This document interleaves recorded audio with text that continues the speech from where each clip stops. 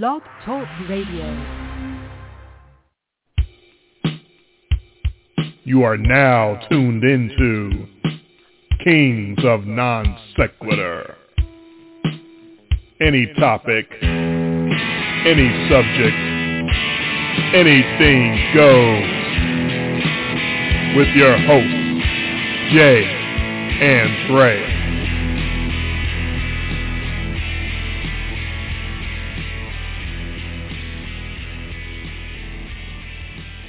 It is time to break down the events of this very eventful NFL draft. This is the NFL Draft Aftermath show, and before I even make the introductions, I'm going to tell you, I'm still a Chicago Bears fan after all these years.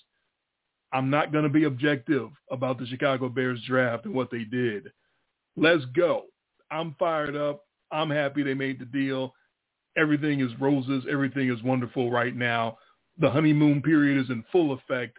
Bear down, fucking Chicago Bears. Welcome in. You are listening to Kings of Non Sequitur, the off-season version of In Much Less Detail, the podcast. We are here with you live on a Saturday night, May the 1st, 2021. I'm Dre, he's Jay, and we'll get into all the other picks, all the other fans of all the other teams. Calm down. We'll get to all of you. Most of you anyway. We'll cover the eventful first night of the draft, second night and the third night. I really don't have anything to add. I don't think either one of us caught too much of that, but that first round, a lot of fireworks, Jay. It was fun. It was nice because what did we not have this year for the NFL draft? We didn't have our annual retweeting rap lyrics that got dug up from 7 years ago, right? We didn't have our annual weed guy, right? We had none of that this year. So other than the we didn't have any of that. So we didn't have the who's the weed guy, and we didn't have anybody who tweeted old lyrics. So that was nice. That was clean. Obviously we had the Rodgers story break. Perfect timing. That couldn't have been, if that wasn't orchestrated, I don't know what is. For sure.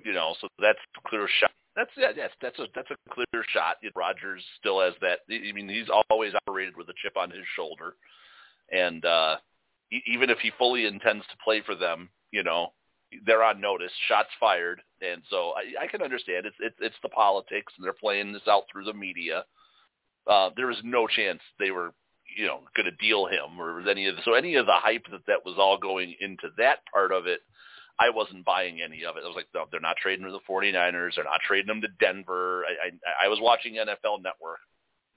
I was able to – I downloaded Sling TV. I've watched it on the past because they're one of the few ones that let you have NFL Network.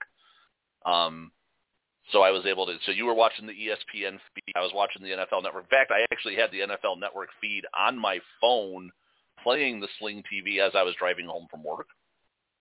Oh. So I wasn't really watching, I'd get the occasional glance down, but the draft isn't really the most visual thing. I wasn't all that excited when the concert broke out 10 minutes into the show. I won't repeat the tweet that I sent you. I think that was just a text. I don't think you tweeted that at me. That was the text I sent you, not the tweet. The text I sent you. Yeah. Let me see if I can dig it up here. I don't think my kids are listening to the show. They're both in bed. Well, no one's sneaking up the stairs. Possibility. I'll tell you about that a little in a minute. The Oscars show, and then all of a sudden, here comes random text from me. Just out of the blue. What the fuck is this concert shit? So that's the way the evening started. Yeah, there's a possibility your daughter might be listening because she's back at home. Is she back at home or is she still at the sleepover? Yeah, she's at home. Oh, was she sending you messages this morning? Last night she was telling me to tell Daddy good luck with the show and say hi to you, and I had to let her know we're not doing the show.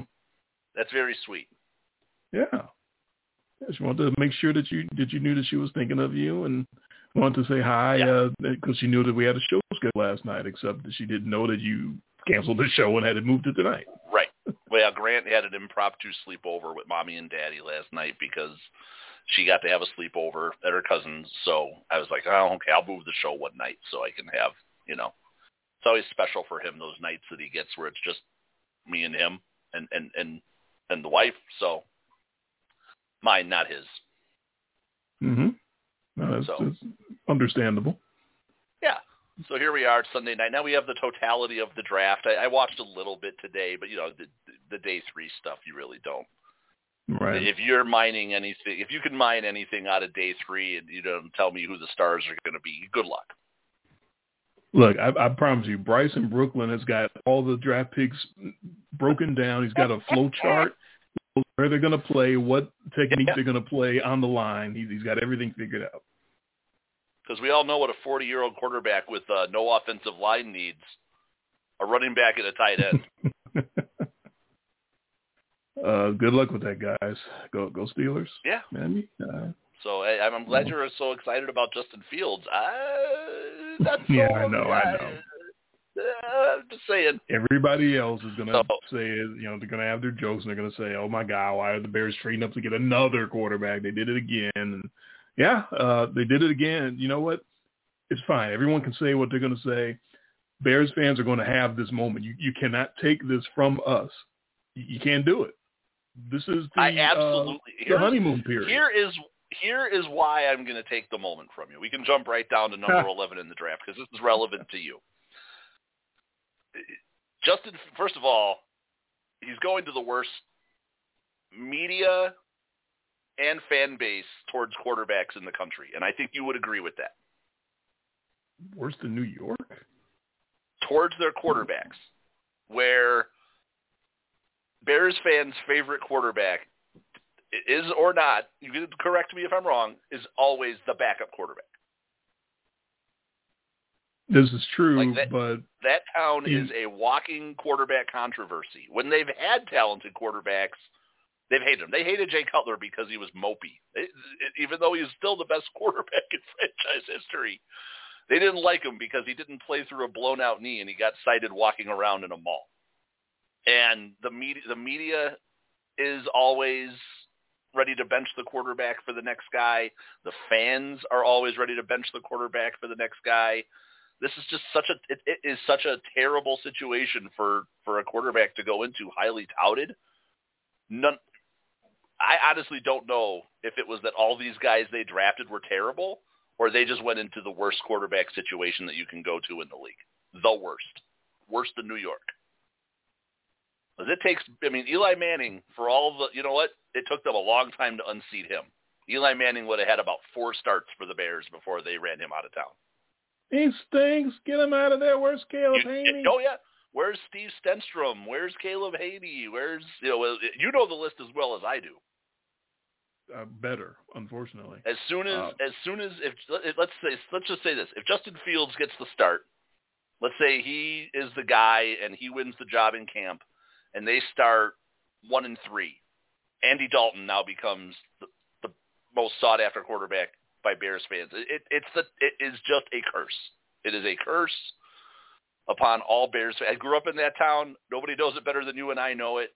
Maybe you don't think that way, but your everyday average Bears fan, it's the backup quarterback is always the most popular guy in the roster.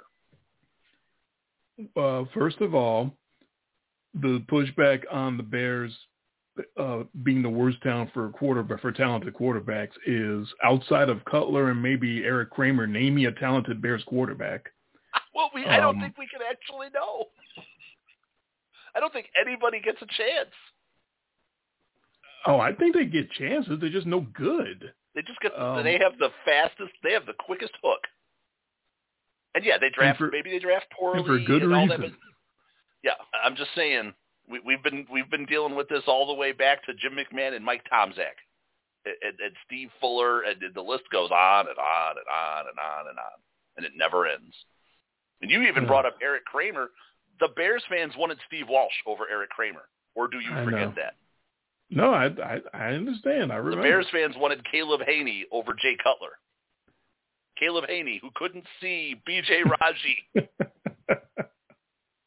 He still can't believe it. He's waking up at night still in cold sweats with B.J. Raji bearing down on him. He probably has a fat head of B.J. Raji on his wall. He doesn't need a fat head on the wall. He's got it in his head. It's embedded in his brain. I should send him one. Yeah. But there were fans. They were clamoring for him. They wanted to give this Caleb Haney a try. So we joke about – come on, we joke about this to no end. Before even the podcast, before even the blog, this goes back decades of joking about this with the Bears fans clamoring for the next guy. Whoever the backup is the most popular quarterback. I completely understand all that. And when that guy stinks, it's the third guy. It's not go back to the starter.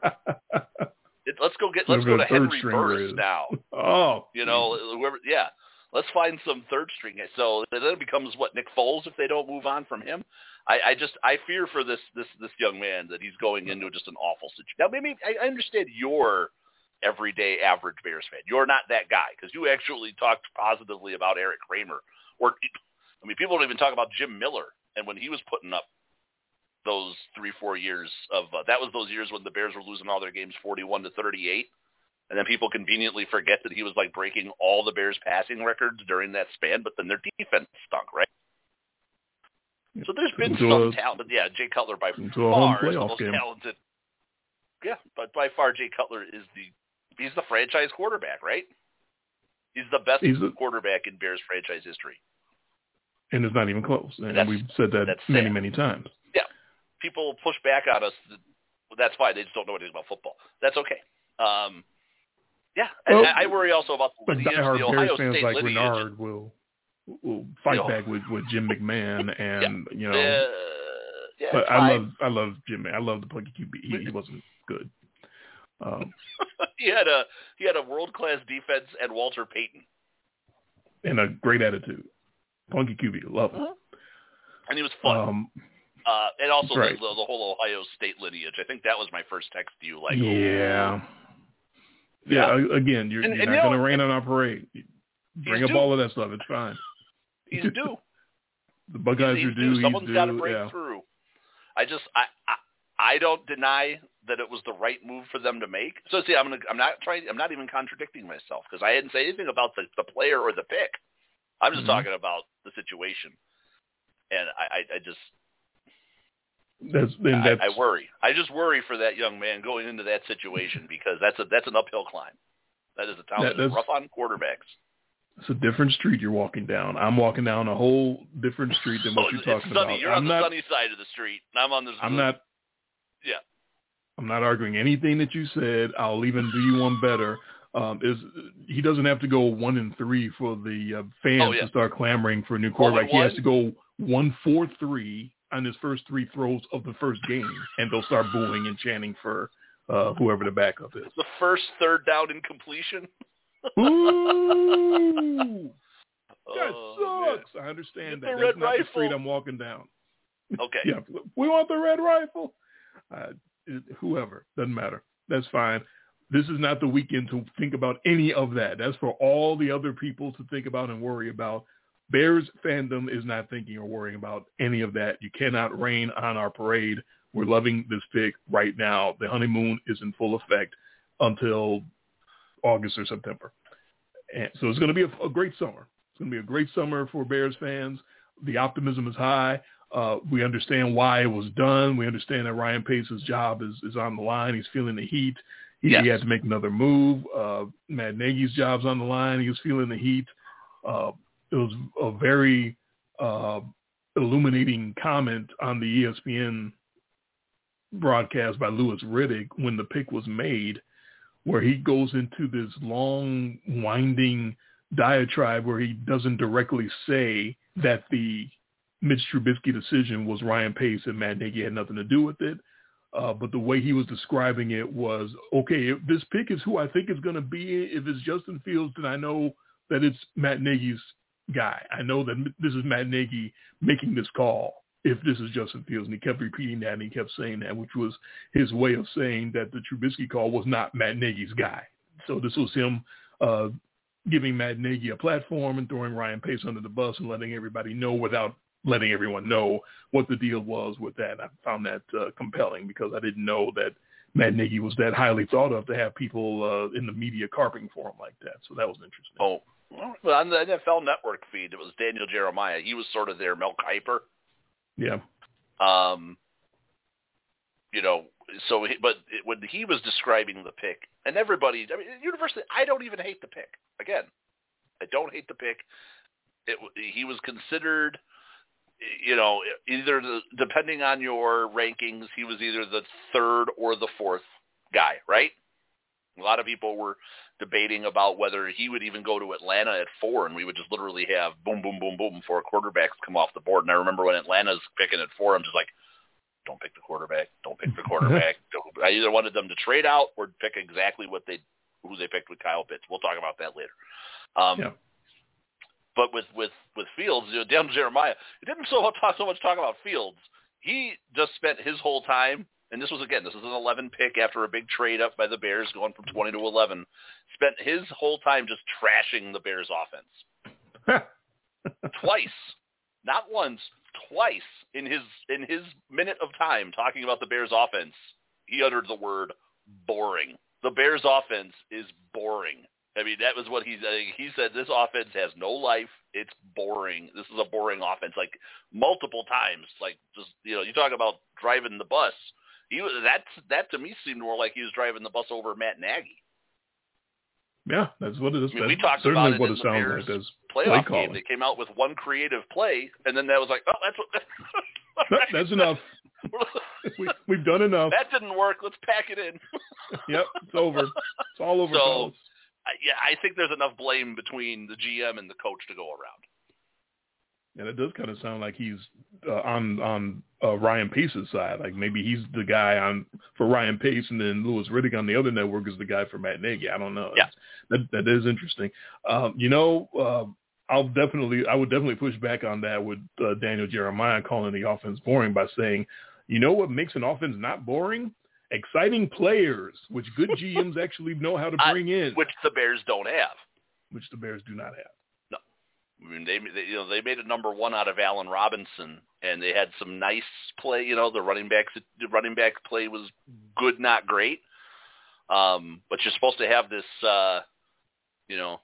dynamic, run all over the place type quarterback. The only problem is Mitch Trubisky had those 55, Baker Mayfield completion percentage areas that he was in were not very good. And quick, name another receiver on the Bears. So, yeah. Oh, wait, I'll get there. Taylor Gabriel still there? I don't even remember. He might be. I don't know. Anthony Miller? I like Anthony Miller. He's like a number 3 at hurt, best. Right? But he's always hurt. And he can't stay on the field. Right. Yeah. So I named one. They had the kid, the tight end kid, the kid from Notre Dame, right? Oh, Komet, yeah. Yeah, so there's a work in progress there, so, One of their 10 tight ends, yeah. That's also not exciting when you have an offense, when you keep bringing in tight ends for your fucking offense. So we'll see. They've got the quarterback. He's got the big arm. All I remember of Justin Fields from his college career was Ohio State dug themselves into a lot of huge holes. They would climb out of a bunch of them, but he would have some just brutal first halves of games, and then have to turn. What? Oh, wait a minute. Wait a minute. That sounds familiar. That sounds like Dak time. You know what? I'd take Dak time over what this offense has been doing for the last 50 years. I'll take that. At least there's some excitement. You got a shot. At least then you got a shot at coming back from 24 to nothing. Exactly. Which under Trubisky, you had no chance. Under Nick Trubisky, Foles, no chance. But I almost called him Dwayne Haskins. But with Justin Fields, at least you got a shot. You can come back from 24 down. I see what you're doing there. You Freudian slip trying to call him Dwayne Haskins. You cannot ran on our parade. You're not going to do it. I know what I'm going to start calling Justin Fields by probably week 4. I'm going to call him Dak Haskins. No. Can't That'll mess just drive up. you crazy. Oh, what? But you can't mess it up. You cannot mess up this weekend. I'm not can't going the to excitement. I can't ruin the flow. I can't can't ruin do the excitement. No, nope. I got 5 months to warm up for this. we got 5 months to celebrate. I totally get the optimism. It's a big move. It's a big pick. They did not get fleeced by moving up one spot by the 40, like the 49ers did to them with Trubisky, who got the guy they wanted. Oh, that one still blows me away. That's all time. It is.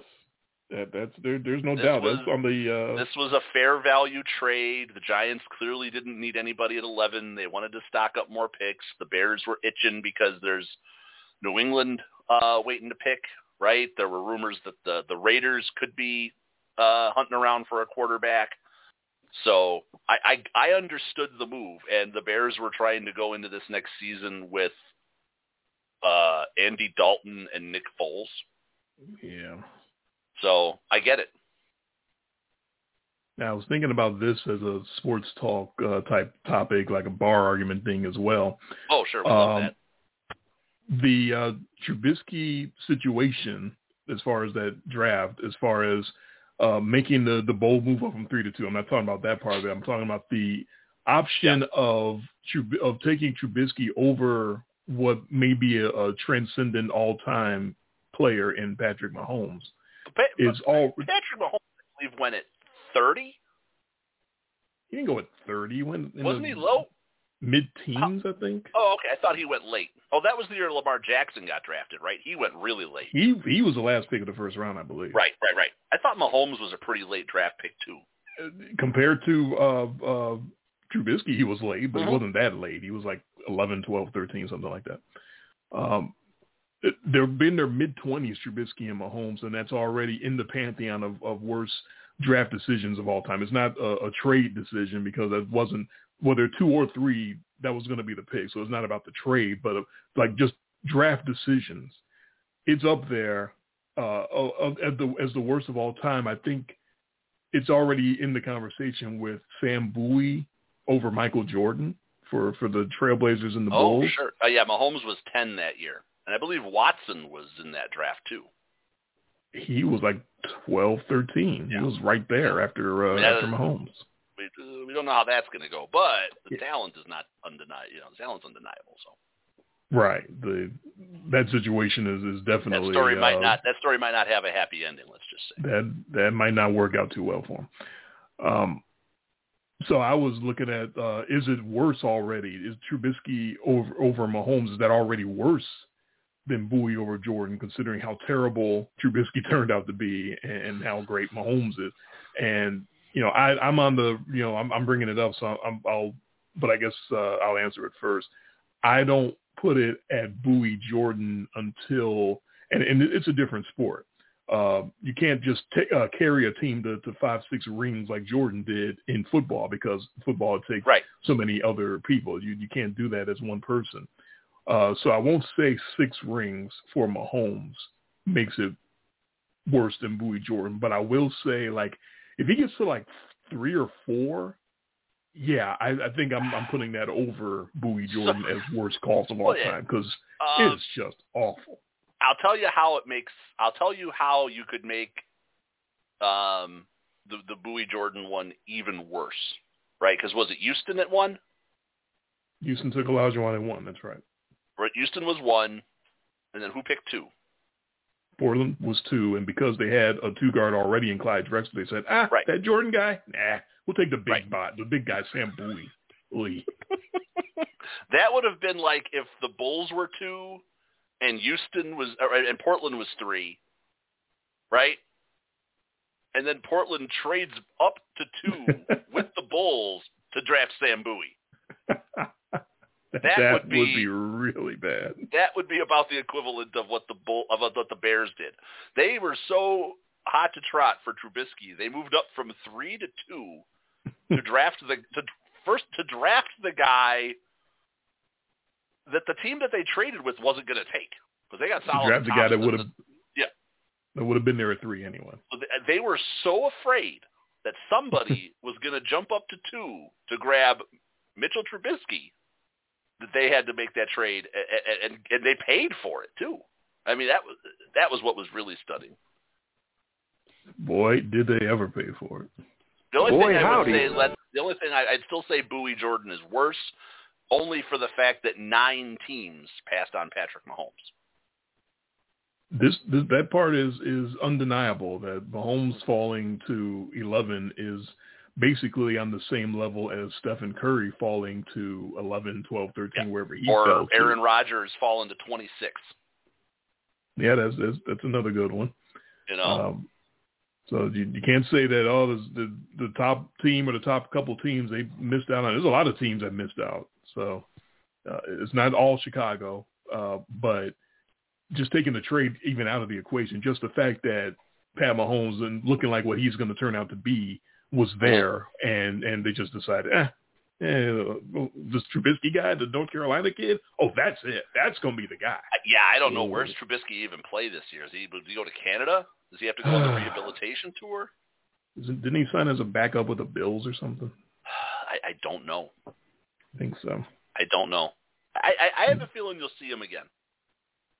I think he's the second string behind Project now. Well, maybe he'll learn how to play some football watching him. Yeah, these guys, not a lot of these guys left Chicago and got any kind of a rehabilitation. Josh McCown had a nice career. That's about Mitch Trubisky's ceiling right there. Yeah, but he's going to play for 17 teams. That's such a weird. I don't know if you're going to repeat the career that McCown had, because McCown was retired and coaching high school football when Chicago called him up, and then 10 years later, McCown's still bouncing around and making money and backing up all over the league. That's bizarre. And for a career backup, he's sort of like the poor man's Ryan Fitzpatrick. Serviceable at times. Yeah, when he's had to play, you can do worse as a backup. Let's just say that. He wasn't awful sometimes. Sometimes he was, so sometimes he wasn't. If your career trajectory is that you're going to be a serviceable NFL backup, a lot of guys would kill for that. Millionaire, multimillionaire. That's right. Heck of a way to do it. So you're all in on Fields. I mean, so let's take the rose-colored glasses off, or the whatever orange and blue-colored glasses off for a second. Do you have any hesitations at all about this pick? Oh, if I wasn't a Chicago Bears fan, yes, I'd sound like everyone else sounds right now, which is who's he throwing to? What? How is he gonna? You can fix that. The trouble is, will the coaches the coaches whose jobs are all on the line, the fans who don't know what to do with a good quarterback even when they have one, and the media in that town, are they going to let him struggle long enough to grow? Without any criticism at all? No, of course not. Of course he's going to get some boos and some criticism and some tough talk. I just definitely have to push back against that being the worst place for him to go as far as scrutiny goes, because New York, I think, is actually worse. I don't know how good Sam Darnold could possibly be, but good Lord, you talk about never getting a chance. And he also had no weapons to throw to either, let's be fair. It's close. It's close. So, yeah, if I wasn't a Bears fan, I would be definitely skeptical about the whole thing. Well, that's a half hour on your boy there. So, I mean, we got it out of the way. You're excited. We're able to do the small homework assignment that I gave you about what ESPN was doing, putting Tim Tebow on the air as an analyst for Trevor Lawrence. Yeah. What kind of comparisons could that possibly bring when you bring on someone as universally god-awful at quarterback as Tim Tebow to analyze the number one pick in the draft? I was gonna say if the NFL Network, in honor of his retirement, if they were gonna bring on Sean Lee to talk about health and conditioning. That's a good one. Yeah. Thank you. Yeah, that's real good. Yeah. I had a whole list because I was just my mouth dropped when I saw that ESPN was having a segment on Tim Tebow about the mechanics of Trevor Lawrence and breaking down everything about the quarterback play. And aren't they going to be playing together now? the new tight end. I don't think he's going to make the team. But tell you what, not the worst idea I've heard. I think if Tim Tebow had swallowed his pride 10 years ago, roughly, or whatever, because he's not that old. Was he 30? Early 30s, 32. Yeah, so 10 years ago, let's say, if he had swallowed his pride and decided that he was going to dedicate himself to being a tight end or an H-back or what everybody was looking at and saw was the talent, because he had all the skills, just can't throw a football. You have all the quarterback skills, you have the leadership, you have all those things, you're a good teammate, but you just cannot complete the act of throwing a football. I think he could have had himself a fine career as a tight end if he had just dedicated himself to that.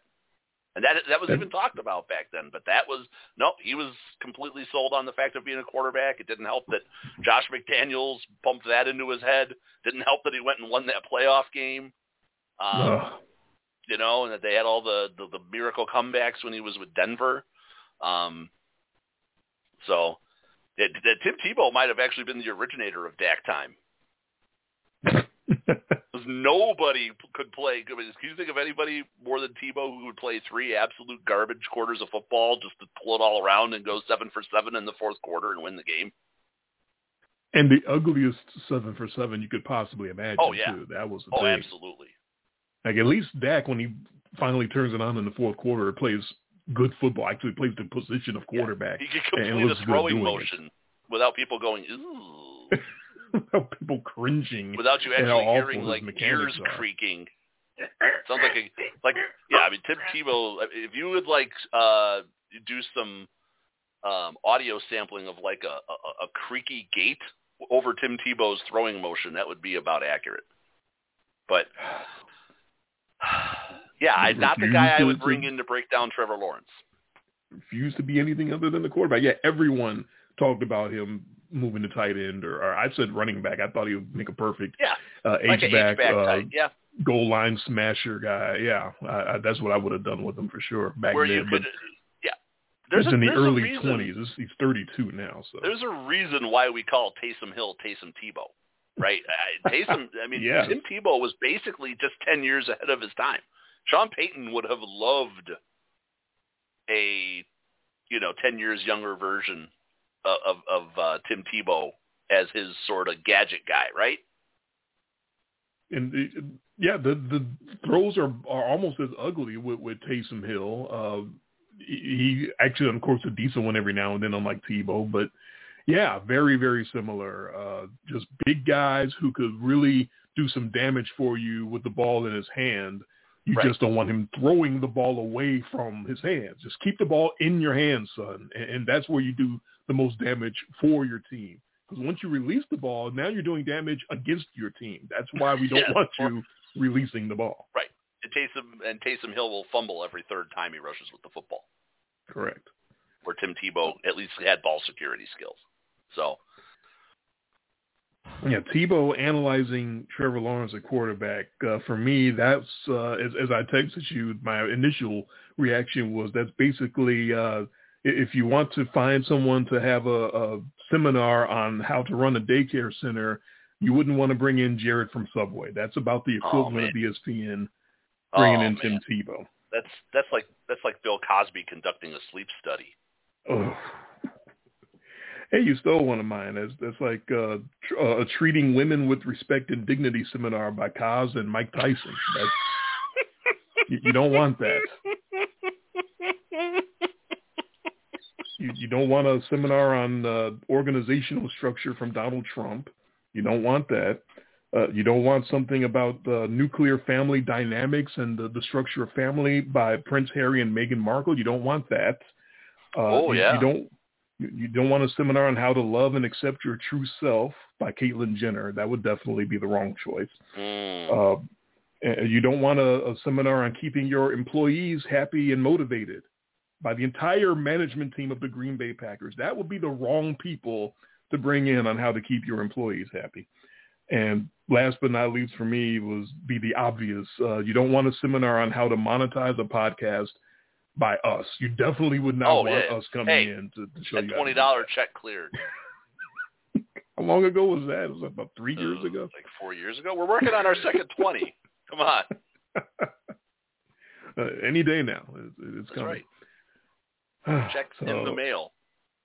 So you did get to watch most of the NFL Network. Yep, all first night. And I watched the ESPN. Your initial thoughts of the NFL Network product, this is the product I've been watching all these years because we've was winning the March Madness. We've considered it vastly superior over the years. I found it boring. Oh, like the Bears offense. Yeah, Daniel Jeremiah, exactly. He said it was boring. No, it wasn't the. They had. I mean, Rich Eisen's kind of getting a little Berman-y for me as far as the shtick.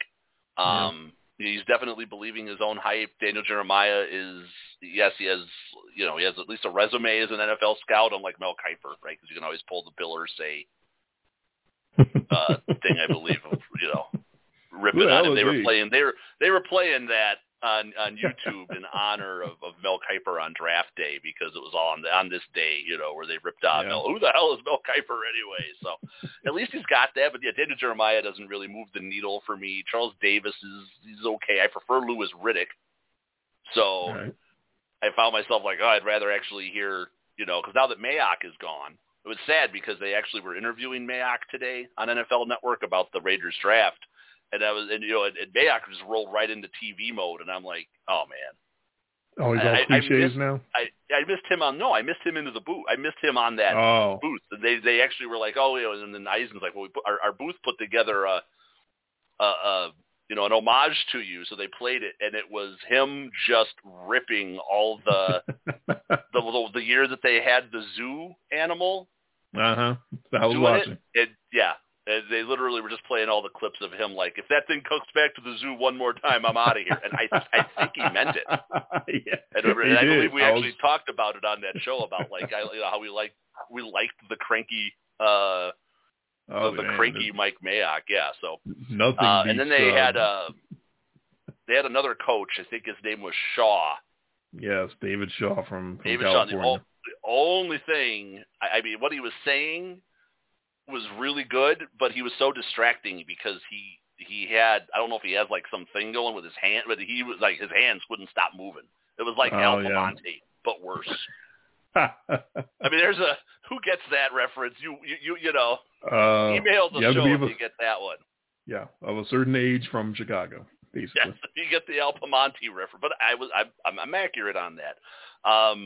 If there was a drinking game related to the NFL Network broadcast where you had to take a drink every time Rich Eisen said the word vaccine, vax, or fully vaccinated, you'd have been drunk about 45 minutes into the show. It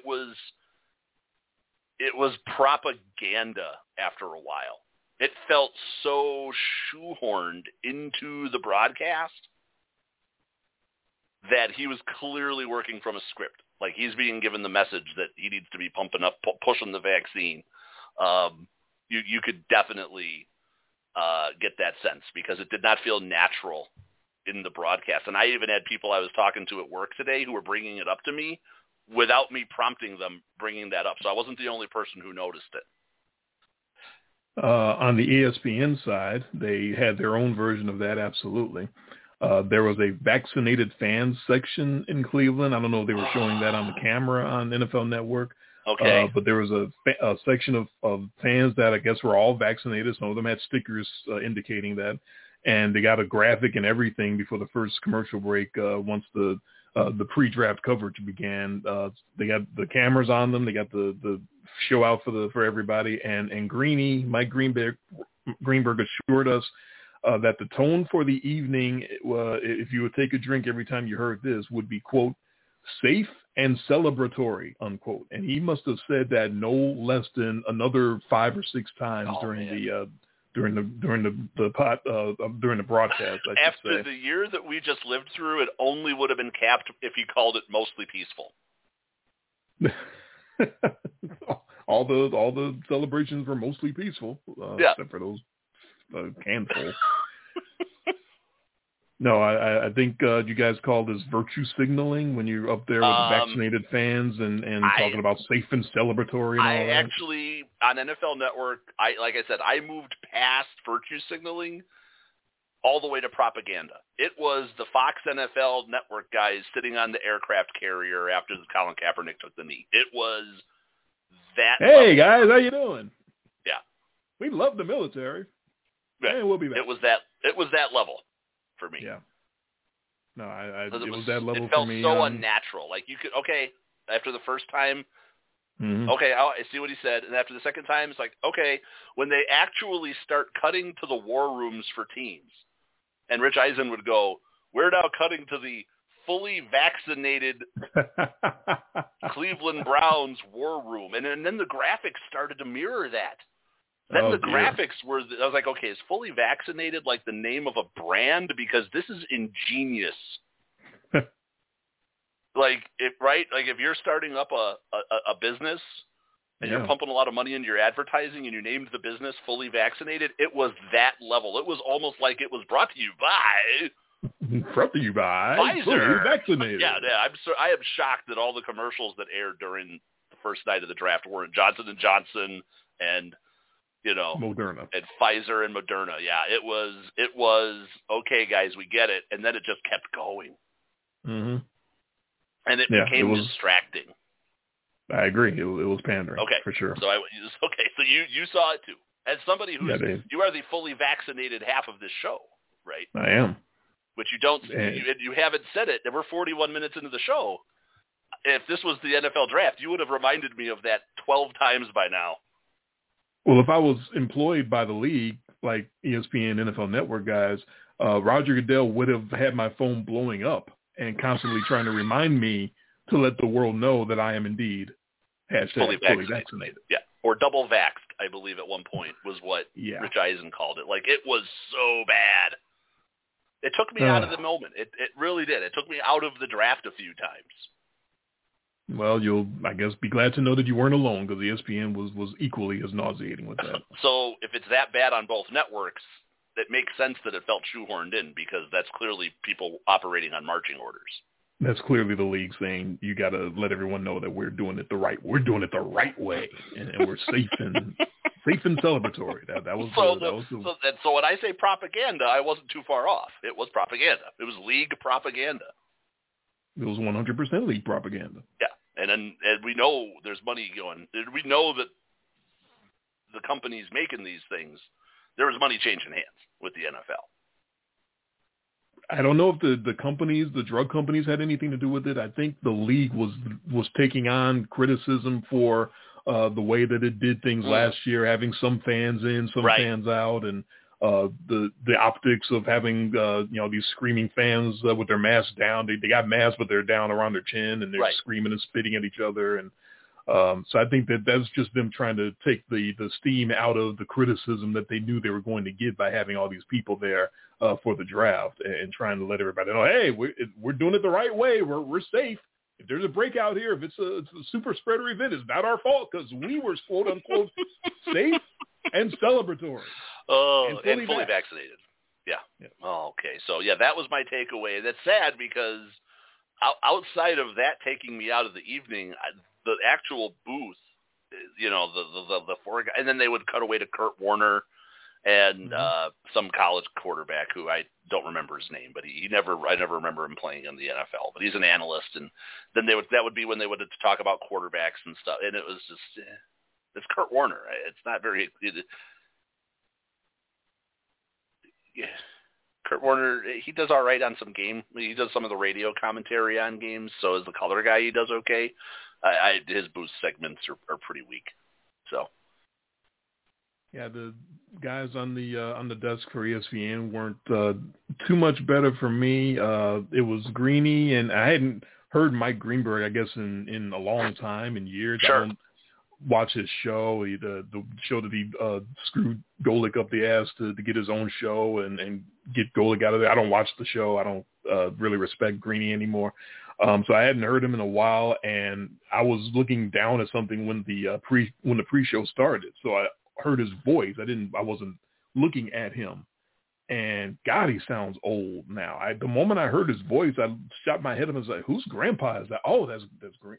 Gee, that's Greeny. Wow, he Father Time's undefeated, so he's sounding pretty ancient these days. But yeah, the crew for Espen was Greeny, Mel Kiper, Booger McFarland, your boy, your favorite, and Louis Riddick. And you get one guess as to which one of those didn't sound like a breathless schoolgirl at a Backstreet Boys concert when they started coming in. I would say Louis Riddick, because he's probably the thing I missed the most about having to watch the ESPN. Like, there were moments I was watching these picks and thinking, I'd rather be hearing Louis Riddick breaking these down, because he's got the cranky Mike Mayock thing working. Like, he'll let you know if it's a bad pick. He will, but he's nowhere near Mayock's level. He's got 15 more years of crust before he gets to the Mayock level. So while I've appreciated and thought that the NFL Network crew was vastly superior in the past, it's kind of a push for me now. Just hearing what you're saying, Kiper's obviously shtick at this point, right? Did they wheel out Chris Mortensen? Unfortunately. Oh, that was the sad segment 3 years ago. It's not any better. They came on, Shefty and Mort came on at one point to yap about the Aaron Rodgers situation, and it didn't. Mort actually held up better than I thought he would, but every time he starts to speak, it's like, it's still cringy. This is getting to be like elder abuse now. Why are you wheeling out Mort? I know he's the OG, right? He is the guy that all of these insiders owe everything to.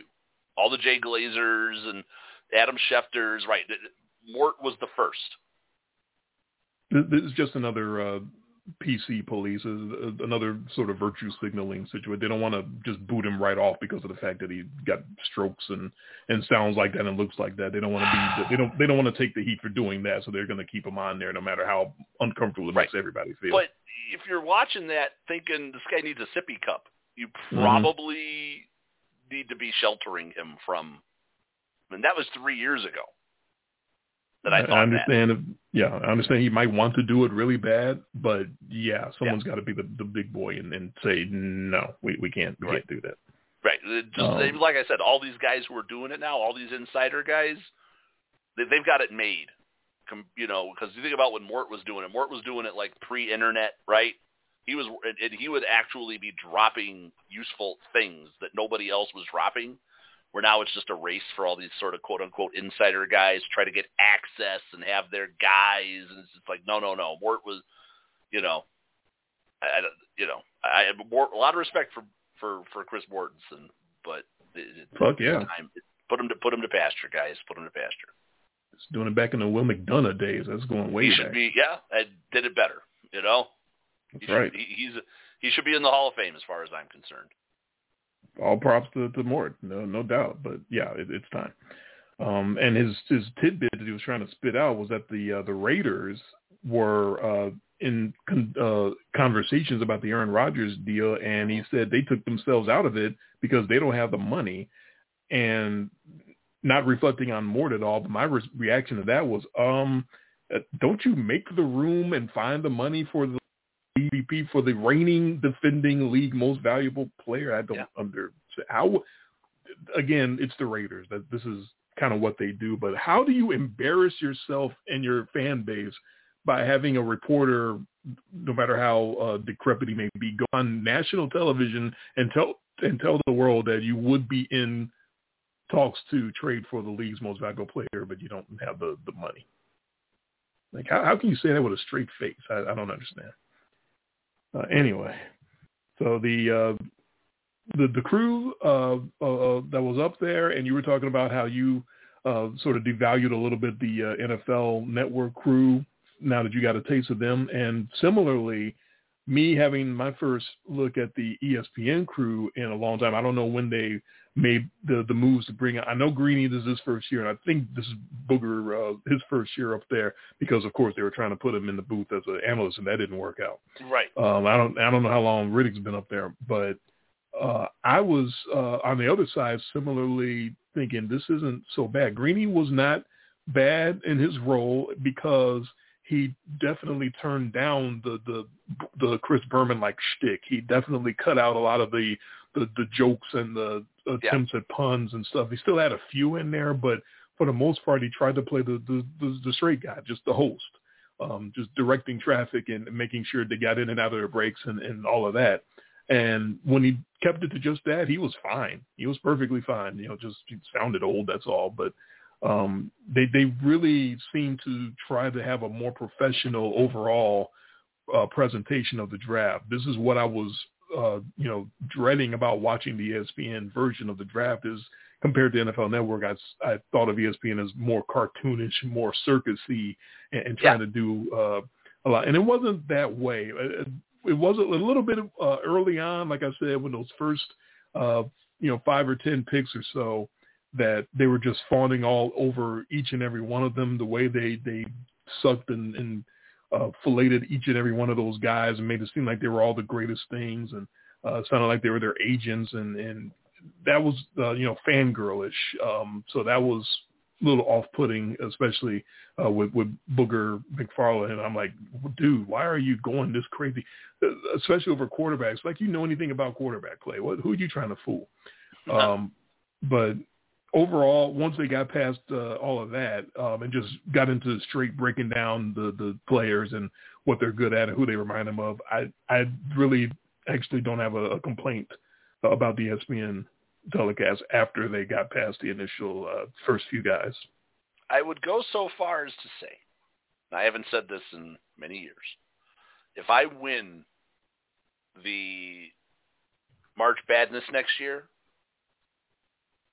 it might not just be an automatic that you, the loser, would get ESPN. I would actually have to think about it. See, that's an upgrade. That's progress. That reflects very well on ESPN. It used to be we would suffer through the ESPN. I mean, I suffered through some ESPN years, and you didn't, and you were able watching the other, and I just think with the subtractions from that NFL desk and some of the changes they've made at ESPN, it sounds like that they're reaching more of a middle point now. And this year, I think the whole vaccine thing just was just like, I can't take this.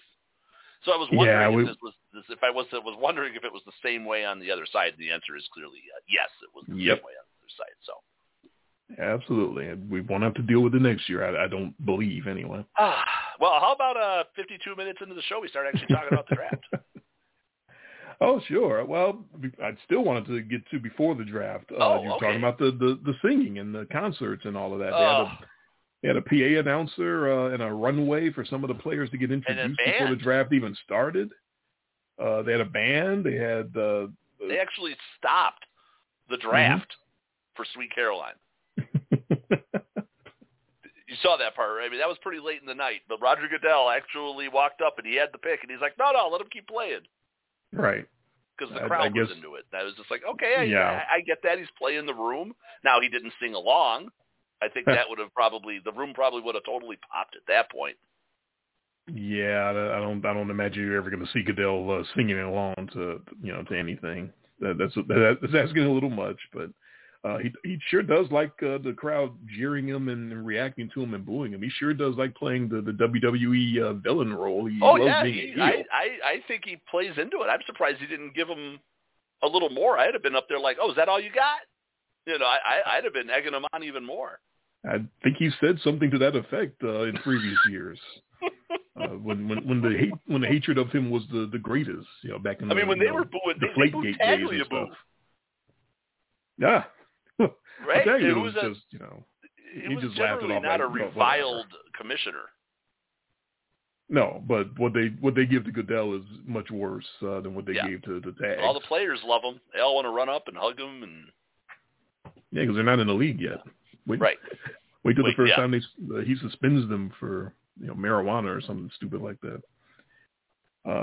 But yeah, they had the WWE-like entrance with the players coming up before they've even gotten drafted. They had a kids choir perform the Black National Anthem, Lift Every Voice and Sing. And at that point, I'm like, okay, really? We're doing that?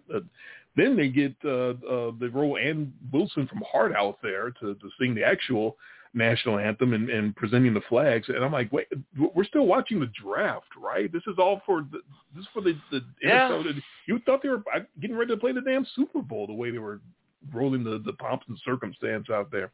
And as far as the bands and the Kings of Leon, you got a has-been rock group up there before the draft begins. And I think all of that was they're in Cleveland, and because I know on the ESPN broadcast that was another thing to take a drink again for Greeny every time he mentioned that they were in the shadow of the Rock and Roll Hall of Fame, and they were looking at all the legends of music up there on the stage, and they had the Isley Brothers introduce the Dolphins draft pick for some reason. I'm like, okay. So I think that's what that music. I think the music was trying to tie into Cleveland and make Cleveland feel good that they were doing a draft there in Cleveland. I think that's what all that was about. I don't think they'll have rock bands up there next year at the draft in Vegas, although it's Vegas, so it might be even worse. They might have Elvis impersonators and showgirls and everything. It was, they definitely were going with the music angle. The house band was an interesting addition, and the music I didn't. It's a party. I'm crotchety. I'm old. I liked my Saturday morning 9 a.m. all day draft. That's over. Get over it. It's over. The 15 minutes between picks, that first round that took 7 hours. I miss those days. I miss the days of the Vikings forgetting to make their pick.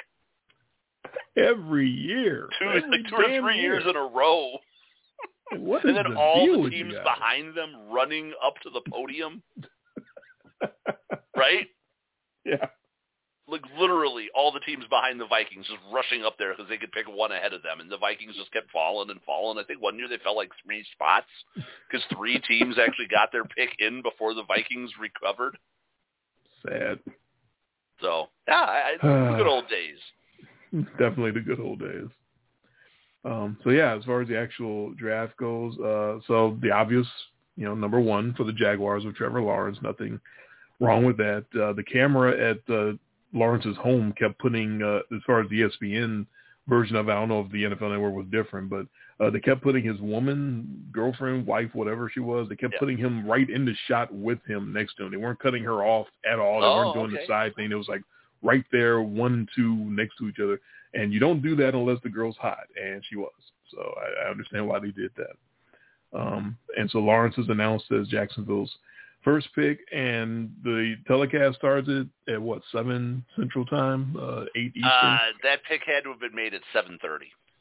26 minutes past the hour. 7:26 Central Time. That pick should have been made at 7:02. That's too damn long.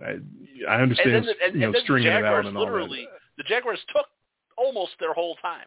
But we always wondered, did they take their whole time, or did they make the pick in the league took their whole time announcing it? We never really know. They're stretching the show.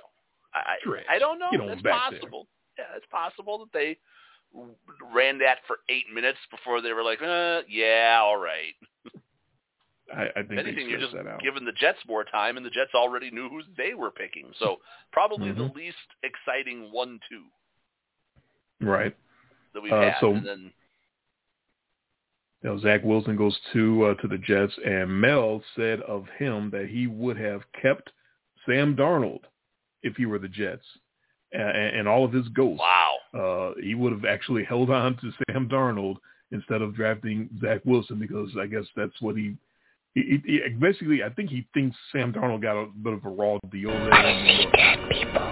So I don't think he's saying that he necessarily thinks Zach Wilson is worse than Sam Darnold. He's just saying you didn't give Sam Darnold the fairest of chances that you could have, and you're already getting rid of him and bringing in the new guy, and you could have just stuck with Sam Darnold instead of having to do that. And he's probably right about that. I know we both saw flashes in Darnold at times that he showed some ability at the quarterback position, and you always had to consider especially the first year. The rookie year, when he had Robbie Anderson and he actually had some weapons, and then that cupboard was totally bare. I mean, I know that offense looked marginally better with Joe Flacco, but that's also because you've got 15-year probably almost NFL vet. helming the team who's, he's going to be a little bit more sound with the decision making. And it's not like the Jets were playing great. They played great enough to play out of the number 1 pick, though. That's right. They played great enough to not be able to take Trevor Lawrence, unfortunately for them. So, yeah, do I think that Sam Darnold didn't get the fairest of shakes in New York? Yes.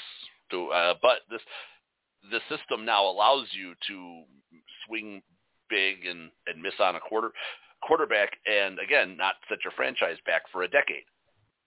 Right, you can so do this. Recycle like that. You can retool. If you don't think you've got the guy, the Bears just did it. Oh, God. Can you imagine if they were stuck with Trubisky for $100 million? Oh, he was a bonus Lord. baby. Yeah. No. So, yeah, I don't get it. And then you go and you see that the Jets made a lot of moves in free agency. They obviously were drafting around this Zach Wilson pick, which makes you wonder what could they have just done at 2. Could they have traded out at 2, acquired a ton more picks, kept Sam Darnold, and just made their team better? Yeah, that's kind of what Mel was saying. He also was looking at Wilson's schedule at BYU, and I like this line. He said, the schedule sent sugar levels through the roof because of all the cupcakes that he was feasting on. So clearly, Mel doesn't think too highly of Zach Wilson. Most of the tapes that they played on Zach Wilson were more from his pro day than they were actual game film. Yeah, that's probably not. It was just big arm. It was Josh Allen all over again. So I'm wondering if maybe Zach Wilson's a bit of a project. Oh, yeah. Now the Jets get their own project to work on. I think that was the vibe I was getting. It's like everybody was just talking like it's a Jeff George. They're just falling in love with the big arm. Oh dear God. Right. I don't think he's got the baggage that Jeff George had, but Jeff George probably the strongest arm, one of them I've ever seen. I mean, well, he could throw it very far. He wasn't a good quarterback, but he could throw it very far. Jay Cutler used to get that Jeff George comp with his arm. It was strong. It wasn't quite that big, but that was the surliness, I think. Right, that was the attitude. Yeah. But physically, we now have the delineation of big arm project that can work out excellently if you coach him up and put the right talent around him, because we got on one side Jeff George and now we got on the other side Josh Allen. So you definitely good luck, Jets. I hope for your sake that Zach Wilson turns into Josh Allen. If the Jets are somehow able to trade for Stephon Diggs and John Brown and Cole Beasley, Zach Wilson will be a hell of a quarterback. Well, they're trying. You see all they're doing to try to help them. And I definitely did see I did see some of those tweets. Like Sam Darnold's got to be sitting there going, guys, what? I could have used some of this help. Which is just beautiful, because who the hell is Sam Darnold throwing to in Carolina?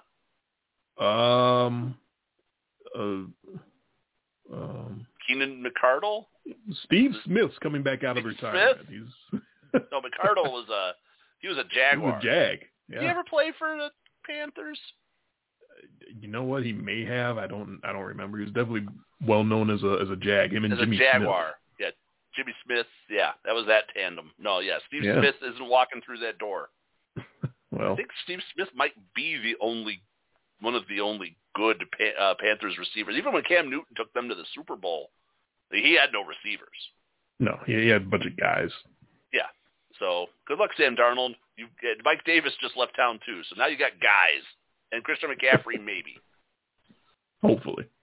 Maybe. If he can stay healthy.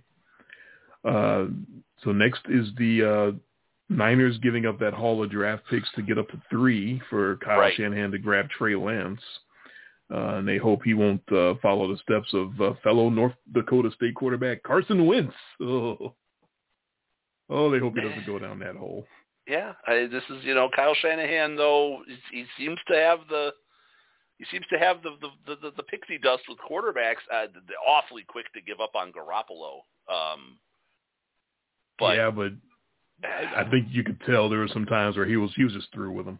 Like he was over. I think they were through with him when he overthrew Emmanuel Sanders at the end of that Super Bowl. I think that was the moment. If you could see a franchise's trust literally be a physical thing that broke, it was how you overthrew a wide open Emmanuel Sanders streaking up the seam in the Super Bowl that would have probably won the game for you.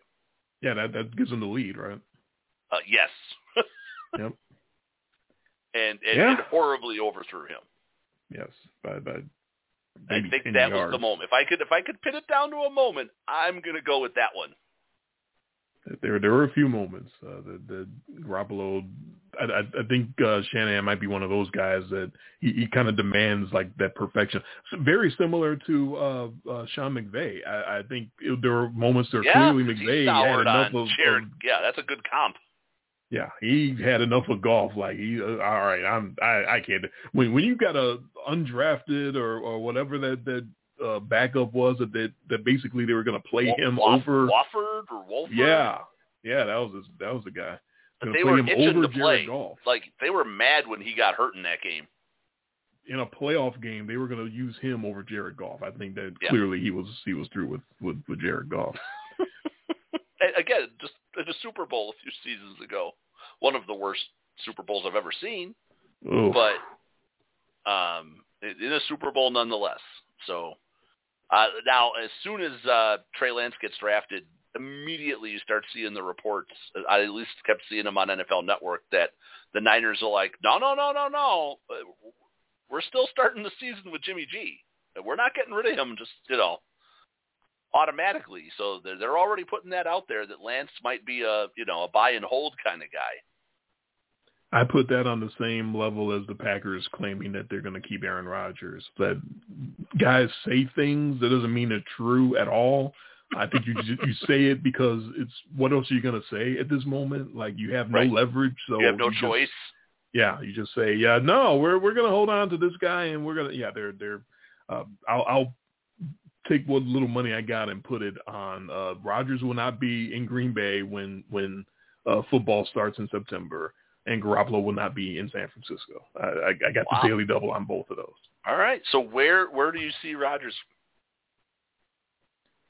I wouldn't have an educated guess if he didn't have a list out there because there's so many teams that could just use him. Pretty much any team that hasn't drafted a young quarterback.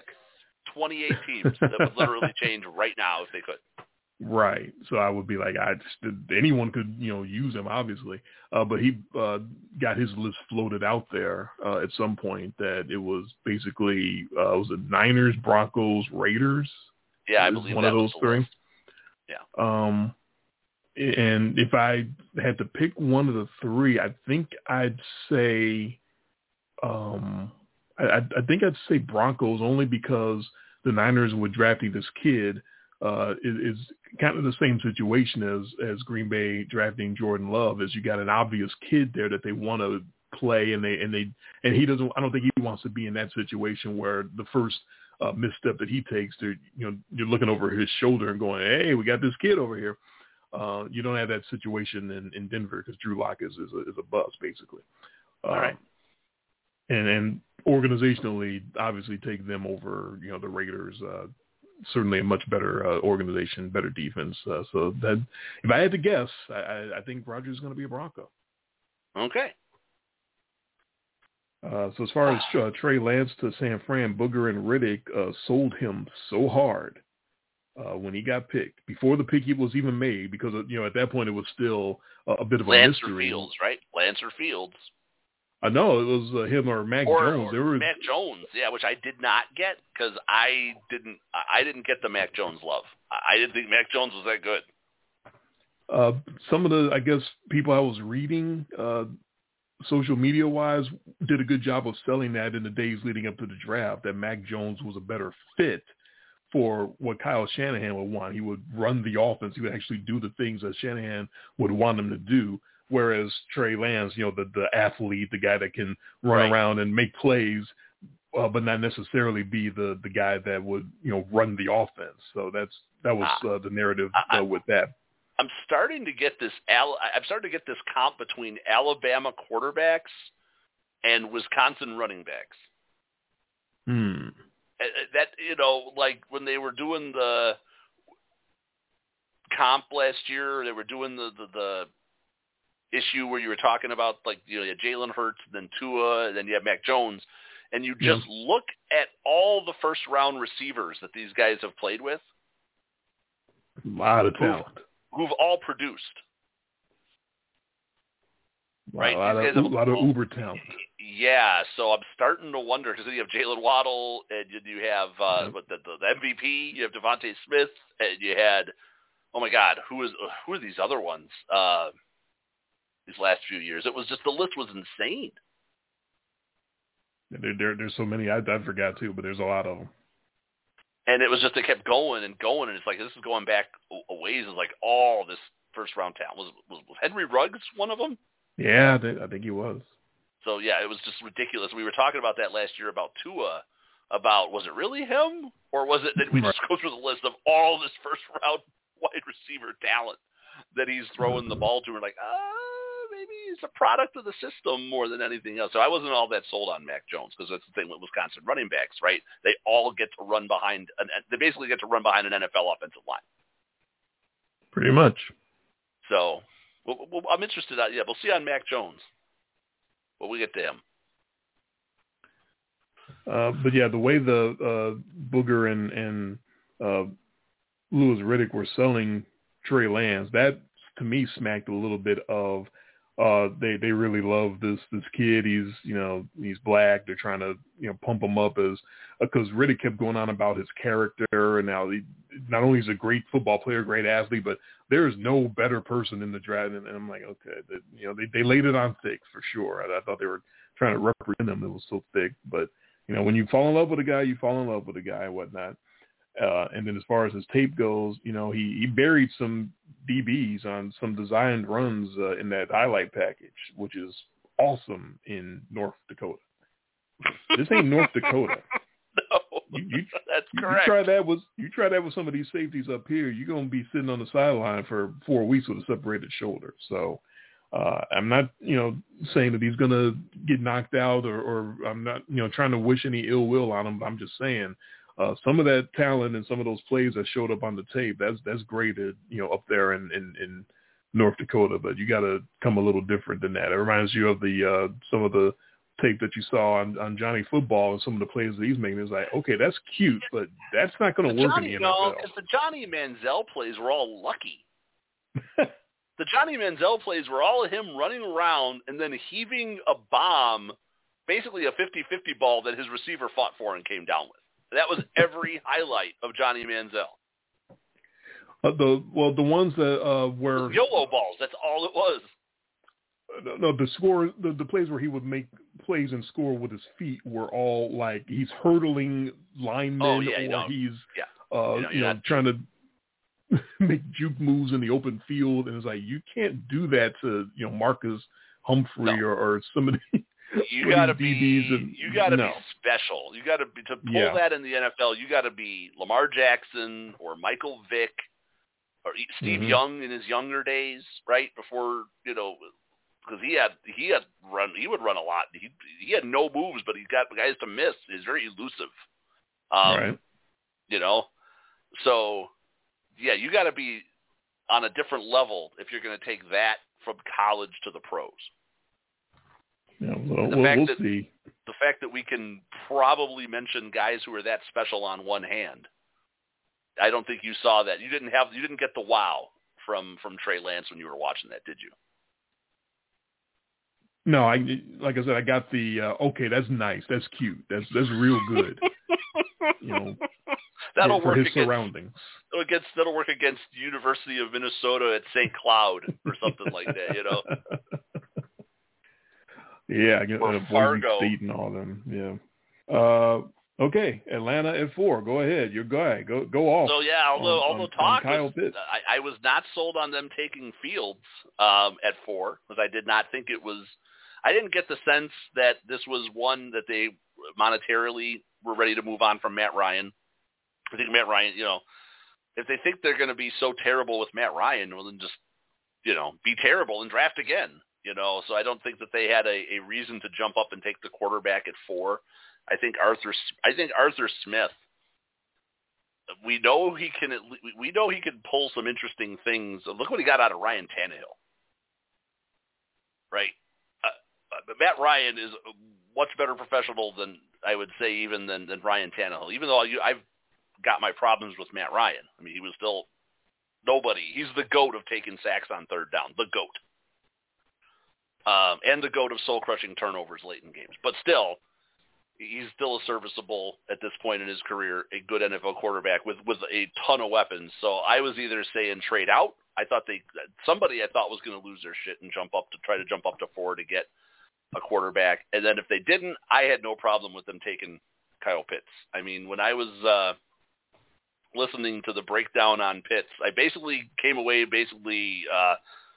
like the Daniel Jeremiah one was like, he's uncoverable. You can't cover him with a safety, a corner, or a linebacker. That makes him pretty good. That makes him uncoverable, right? Who's left? The coach. The coach run out there and cover him? Oh, I don't think you're not going to cover him with the nose tackle.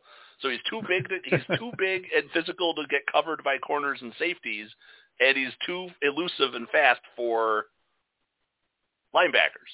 I was like, that sounds good to me. So if they've got him, and then a lot of what I was hearing was that a lot of the scouts had him as either the first or the second best player on the board. Man. It was either Pitts, then Trevor Lawrence, or Trevor Lawrence and then Pitts. It was literally that as far as like talent and production and ability. So I'll take it. I mean, if he slots in as a tight end, but he's really not, and he can, if he becomes the Julio Jones successor, because Julio's rumored to either be on the move or, but he's getting older and he's injury prone. So I had no problem doing that and trying to work him in with this Arthur Smith offense, which I'm assuming is going to be just like what he had in Tennessee. A lot of play action. I mean, this is the perfect guy if you're going to try to run play action. A matchup nightmare, get down into the red zone, and you still got to score a ton of points in this league. So Atlanta might not be any good, but they'll be fun.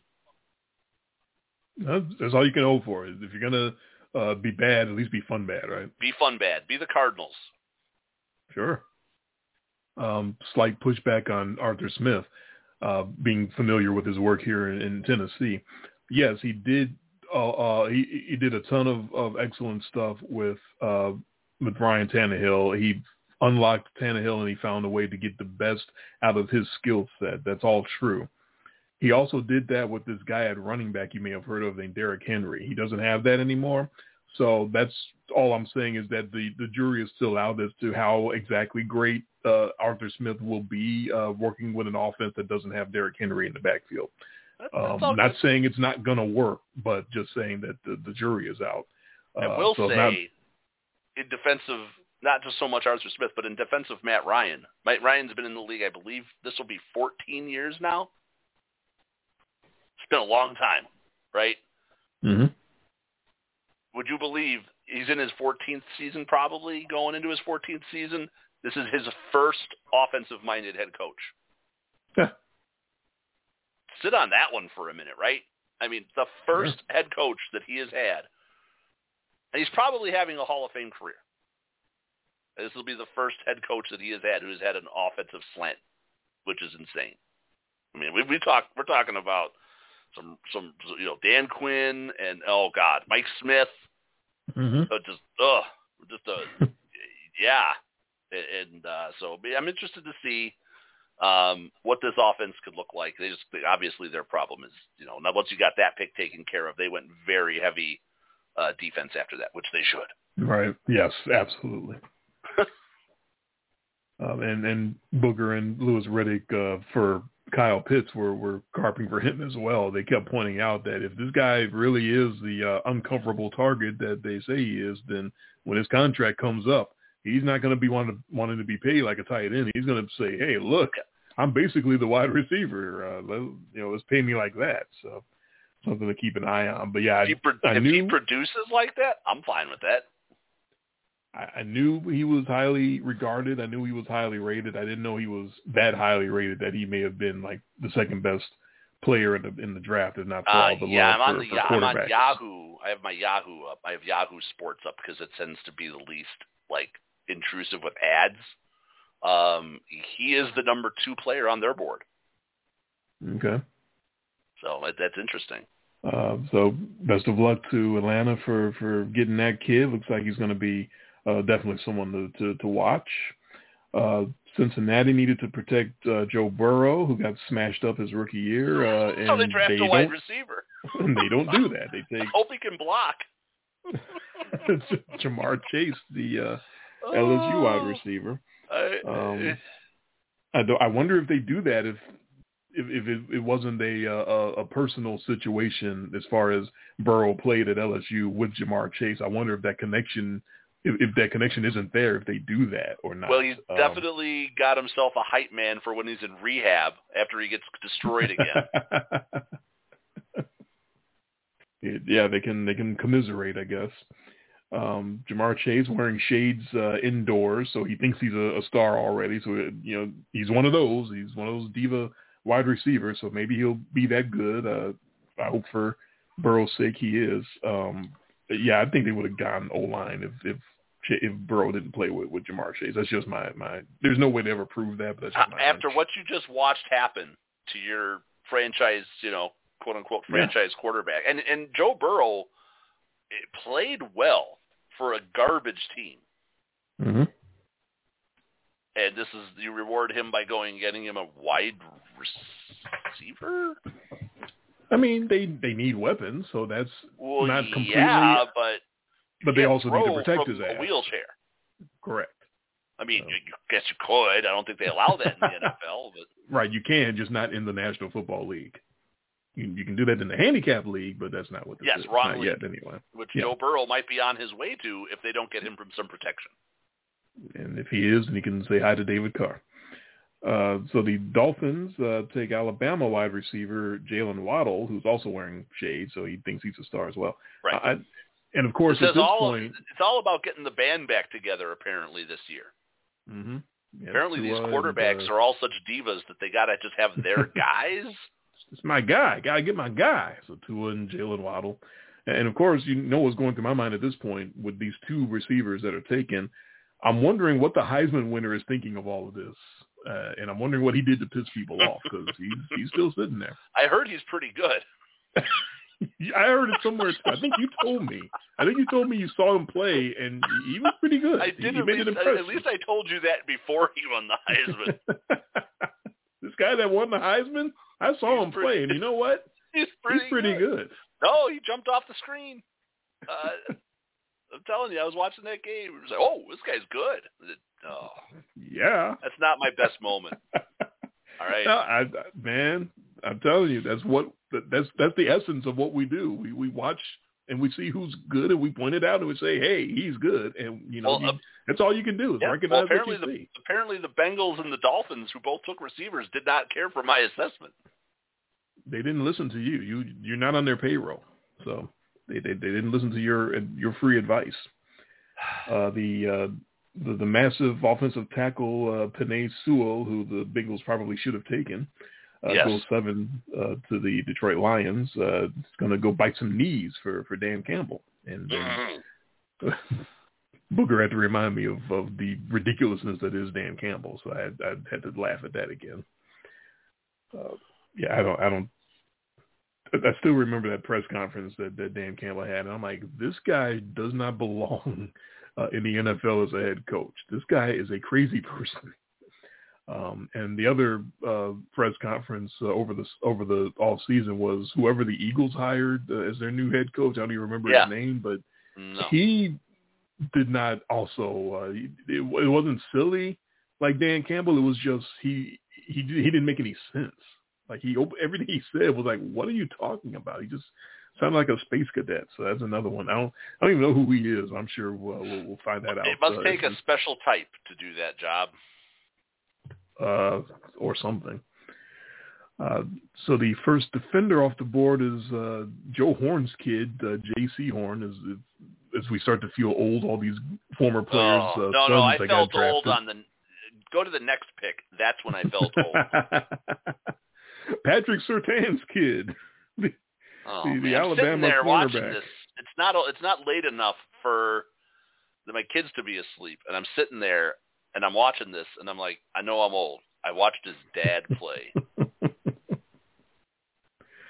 Yeah, we've been around a while. We've been doing this a while. I thought Trin cute factor. Trin is she does not hesitate to make old jokes about me. I will give her that. Well, those, at that age, we certainly made our fair share of jokes about adults as well. I think we were watching some documentary about like the Titanic, and I think we were all sitting there, and she asked me if I remember when it happened or something like that, along those lines. And it comes with the territory, man. You know that. Yeah. She learned from. Hey! It's the kind of stuff I say to my mom. I asked them actually to say that. Hey, next time you guys see Grandma, ask her if she was on the Titanic. So Joe Horn's kid gets taken, physical cornerback.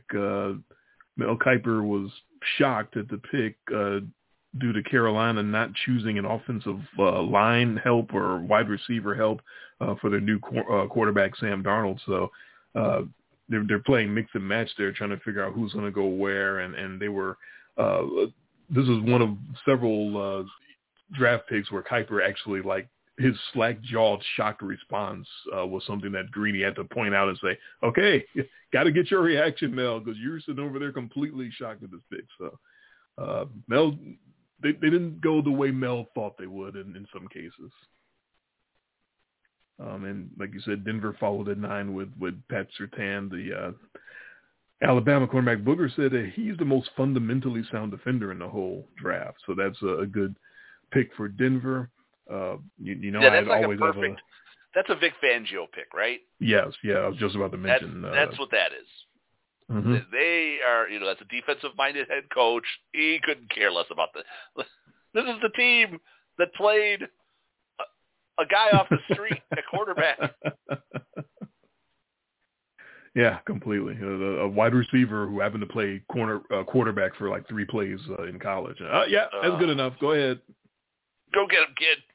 Mm-hmm. So Dallas deals number 10 to Philly, which is only 2 spots up from where Philly was, so that Philly can get the Heisman winner, the Devontae Smith, the guy who we heard was pretty good. Which is just hilarious because he's going to be torching the Cowboys for years. If Jalen Hurts and Devontae can hook up and get that connection going, another Alabama connection. Smith had a massive gold pin on his lapel. Yeah, consisting of his initials. And in the self-aggrandizing jewelry category, that's the winner. I thought that was actually pretty dope. I had never seen someone wearing their own initials as a lapel pin That before. is www.thebus36.com level right there. That was pretty dope. Yeah, that's right up there. That's look at me. That was pretty good. That website needs to go into the Hall of Fame. Or Hall of Infamy. Can we put we can put anything we want in the Hall of Infamy. I might have to put we got a everything website in there. Put a porno movie into the Hall of Infamy. We could absolutely put a website into the Hall of Infamy. Yeah, I like the pick. I heard he's pretty good. he's not bad. So we're about to run out of time on the live. We're going to end where we began. Yeah. At number 11, your guy. With my guy. We'll continue that conversation on the after show. What I wanted to do was play the plugs through the end of the live portion because we no one knows where to find us if they're listening live. No one knows about our podcast, about our Twitter handles, about anything. So if you're wondering how to contact us, how to connect with the show when it's not live, here's a little thing that I made up for everybody to hear that. You are listening live to In Much Less Detail, the podcast. Not on the radio, but only here on the website, blogtalkradio.com/In Much Less Detail. To be notified when we're live, you can follow the show on the Blog Talk Radio website, or you can follow my Twitter feed at IMLDDre when I tweet out when we're live before every show. Jason is on Twitter too. His feed is at IMLDJTG. Our show is available as a podcast where you get the live show and a special VIP after show. To listen to the show as a podcast, about an hour or so after the live show is over, come back to the show page and look through our archives, or subscribe on iTunes or any number of different podcasting apps, including Player.fm, Mixcloud, Blueberry, and the TuneIn Radio app. You'll get the whole show, the live show, and the after show downloaded straight to you. You can always send us a question or comment or shout out via email to the following email address, inmuchlessdetail@gmail.com. You can follow all of our picks on our blog. The website for the blog is inmuchlessdetail.blogspot.com. Our Thursday night picks will be available Thursday afternoon on our Twitter feeds. Again, that's at IMLDDre and at IMLDJTG. This copyrighted broadcast is a production of Jay and me and is solely performed for our entertainment, as well as for any poor soul who happens to be listening. It is intended to be a football pick show for the private, non-commercial use of our audience. Any publication, reproduction, retransmission, or any other use of the descriptions and accounts of this podcast without the express written consent of Jay or me is strictly prohibited. All right, so that's just something I wanted to play. We've done all these shows in the off season, and I don't believe I played our plugs once, just to let everybody know where we are social media wise on Twitter, where our podcast is located, how to contact us, email us, all that good stuff. So for anybody that was wondering about any of those things, there is all the info for that. So I kind of said all I had to say about Justin Fields. Chicago, desperate for QB help, moves up to 11, give up their number one this year and next. Ryan Pace just loves giving up number one draft picks, boy. So he does it again, obviously desperate, takes Justin Fields. But, of course, he might wind up, after all is said and done, if Green Bay does indeed get rid of Aaron Rodgers, Fields would have a real good shot at being the best damn quarterback in the division, in the NFC North. But I may be a bit unobjective and biased with about all that stiff competition from Kirk Cousins and Jared Goff. You can only be better than who's in front of you. You can only beat who's there on the field, right? So your thoughts on Justin Fields? I've said all I was going to say about him. Yeah, I mean, like I said, I understand why they did it. The coach and the GM are both fighting for their jobs, right? This is it. This is you plant your flag at the top of the hill. This is you're going to either die on that hill or, you're going to win the day. So I totally understood it. It seems like this is going to be their guy. So now they need to make sure that the pieces are in place. That's not again, it's a boring offense, which I agreed with that assessment. I'm like, yeah, I think we've said things to that effect. It's supposed to be, Nagy's supposed to be this offensive genius, but we haven't seen the creativity. And he had a mobile quarterback. We'd see flashes of that, but like we pointed out, they'd start off with an idea and give up. They made the playoffs last year, right? With that offense, they made the playoffs, and that defense kept them in that game, the whole game against the Saints. And they could muster more than, was it 13? It wasn't very pretty. 7? It was bad. And 10. That's right. They got that. They got the last touchdown, but then opted not to go for the extra point or whatever. Oh, that was right. That would have covered the number. Yeah, that was the one that would have covered the number for me. So it seems like there was a lack of creativity for a team that's supposed to be an offensive genius. I hope he gets the freedom to be terrible. That's what I worry about. I mean, we've seen this with first-year, highly drafted rookie quarterbacks, Troy Aikman, Peyton Manning. I think the days of letting those guys go out and just be bad their first year because you have to get the immediate reward, like it's boom or bust right away, I think those days are over. They're not going to let these guys have to come in and make an immediate splash, or they just 2 years, they do the Darnold to you. And like you've been saying, it's much easier to do that now because you're not necessarily married or committed financially as much to these high quarterbacks as you were before in the olden days. So you can make that decision. And Mel Kiper thinks that the Jets moved on too quick from Darnold, but I think that's a little bit more old. I think that's a little bit more of the old way of thinking, like that I might suffer from. It's not the draft and develop days are over. They might be. It is draft and produce now. That is it. Or move on almost instantly. And if you don't come out and you're Patrick Mahomes, if you don't come out, even Carson Wentz enjoyed a lot of success his first couple of seasons, right? Got MVP chance. That's how well he was playing.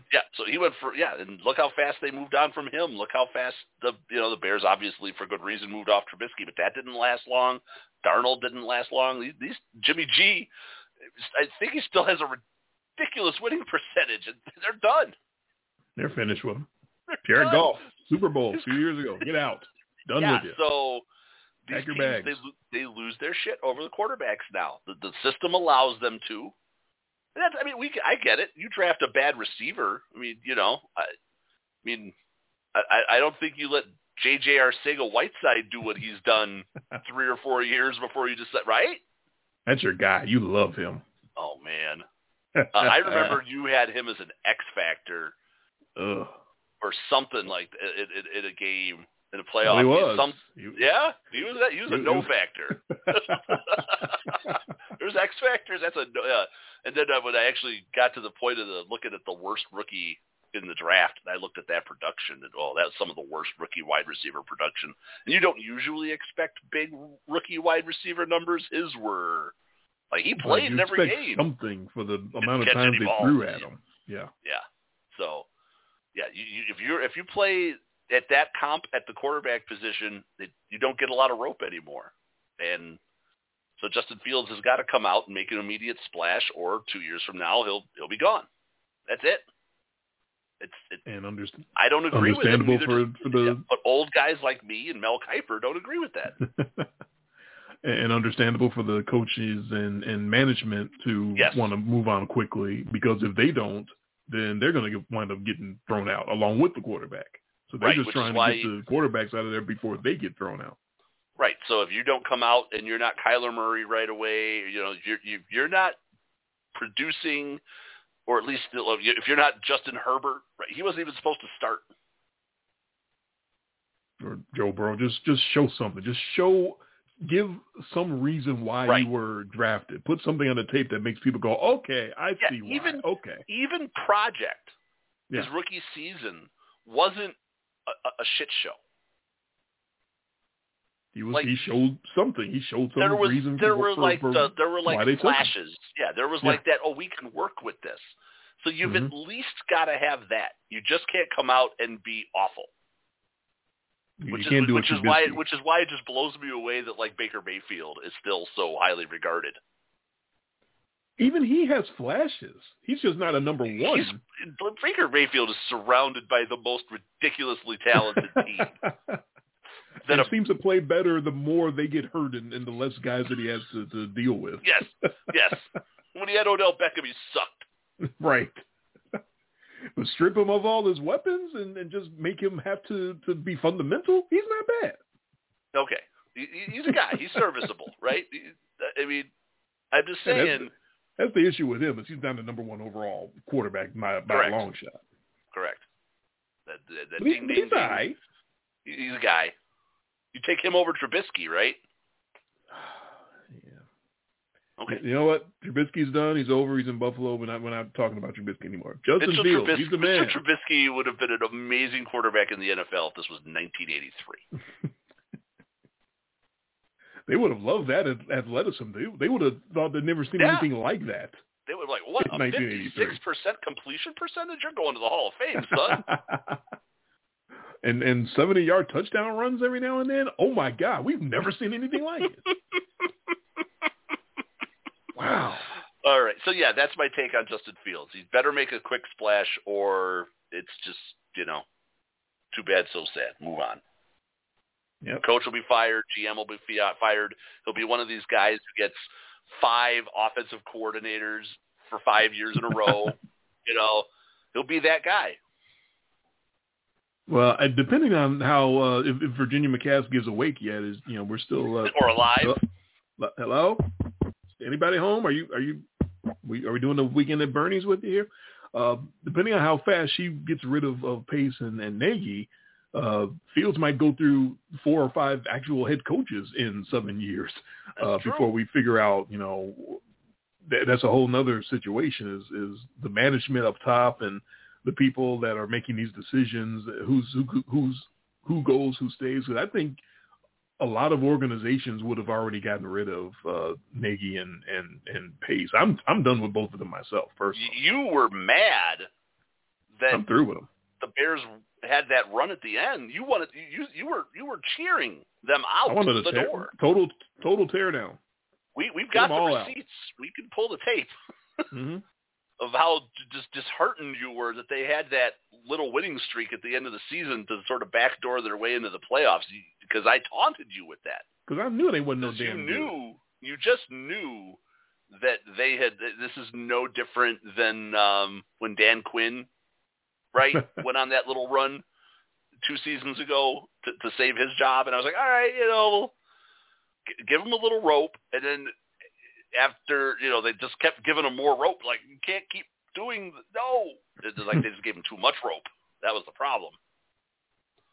Yeah, exact same thing, where you were done with the guy before they were done with the guy because you knew.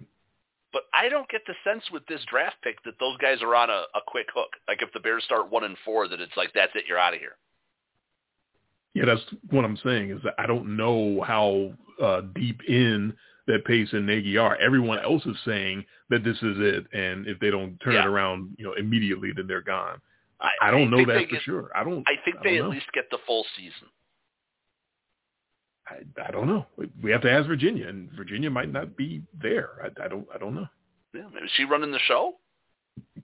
From what I hear, she's still running the show. She's 100 fucking years old, and everything still goes through. Her and Sister Jean must be hanging out. Give me that Fountain of Youth, whatever they're drinking. From what I hear, it's a little bit like the Vince McMahon in WWE, that he's not making the decisions, but everything still has to be approved by him. Virginia's like the Queen. She's like the Queen. She doesn't actually run England, but you got to at least pretend. Virginia's not doing anything day to day at all, but anything that gets done, she has to give the approval, basically. So. Right.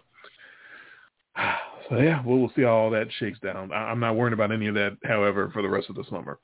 3, 4, 5 months of celebrations for Bears fans. Justin Fields is the man. We're all celebrating. I got my Bible. I got my rosary. I got my prayer beads. I got everything, hoping and wishing and praying that this actually works out. We need to pull Renard in for a show.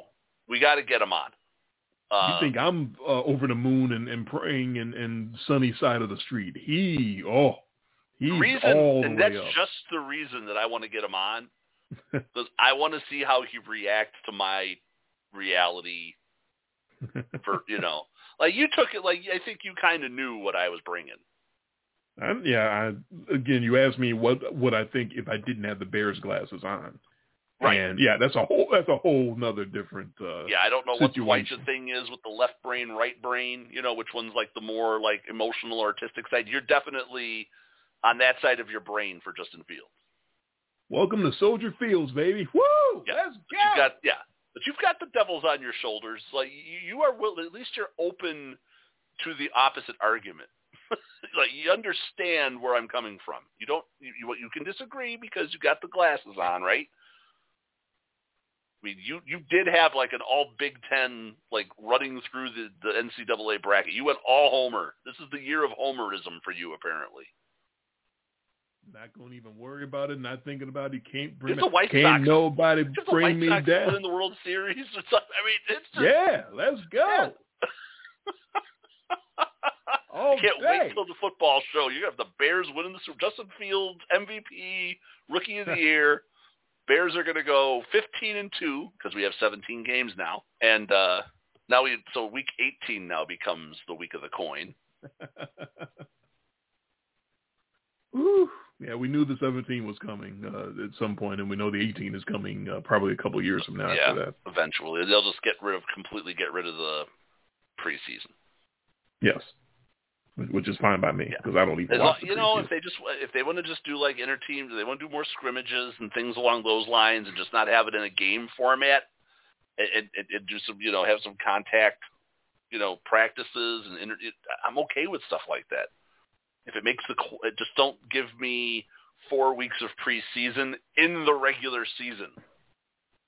I mean, that's going to kind of happen. There's no way to avoid that. I mean, if they don't have those games, those real preseason games to hit and knock the rust off of the off season, then that's just logically is going to have to be week 1, week 2, week 3 are those games. That's just how it's going to be. Because the injury reports that we were going through after the first couple of weeks of the season it was like half the league. Yeah, it was bad. So I know the NFL is a next man up. You know, that's you're not rooting for the player, you're rooting for the helmet. I get that, but for a league that says quote unquote it cares about the safety of its players, you got to clean these things up a little bit. You couldn't even get that out of your mouth with a straight face. You know how much. I even had to go air is. quotes. I had to air quotes that. You already know. Yeah. A couple more picks, and then we'll get to the final quarterback taken in the first round. That Dallas defense, which loves to give up 20 in the first half last year, every single game. Man. Well, Sean Lee retired. Didn't you know? They had to replace him immediately. Penn State linebacker Micah Parsons. What's your over-under for Sean Lee still getting name dropped during Cowboys Sunday Night Football games? Because they're still going to talk about him. And at least twice, at least 2 mentions, maybe one in the pregame when they talk about anytime a running back runs up the middle and hits a big hole. Oh, that's where Sean Lee normally would have been patrolling. Oh, well, they really could have used Sean Lee right there, Al. Oh, yeah. Oh man, let me tell you, Al. You know who I'm missing right here? I'm missing Sean Lee. Oh God. Yep. At least over under 2 mentions. You know what? They should just make him the third man on the Sunday Night Football booth. I don't know. They might be holding that for Jason Witten and give him another chance. Yeah. I don't think so. I don't think so. I don't think Booger or Jason Witten are ever getting another. They're getting a chance. They're getting a chance when Dennis Miller gets another chance. Damn. I think Rush Limbaugh might get another chance before. Oh, I knew you were going there. And he's dead. The ghost of Rush Limbaugh. The ghost of Rush Limbaugh is going to be in the booth talking about the media is desirous of a black quarterback to be successful. You don't think NBC is desirous to have Booger or Jason Witten? Still might actually be the only time I've ever actually heard the word desirous is in that quote. That's true. You don't hear that word very often. No. So the Cowboys, I'd like the tape on Micah Parsons. It's a need. You know what? I will give credit to teams who don't lose their shit on day one and draft, and they stick to a plan. The Cowboys stuck to a plan. They drafted an area of need. That's a winning pick. Parsons made a lot of leaping grabs on the tape, and he made a lot of leaping grabs on the stage. I don't know if you saw the hug that he gave Roger Goodell. He almost tackled him off the stage. I was waiting to hear Roger Goodell's back break. I seriously thought I was going to hear bones snap when he landed on Roger Goodell. That was quite the man hug. So yeah, Goodell, you want to hug? I thought I was watching again? Dirty Here Dancing. You go. I thought it was play a little dirty, a little dirty dancing for that one.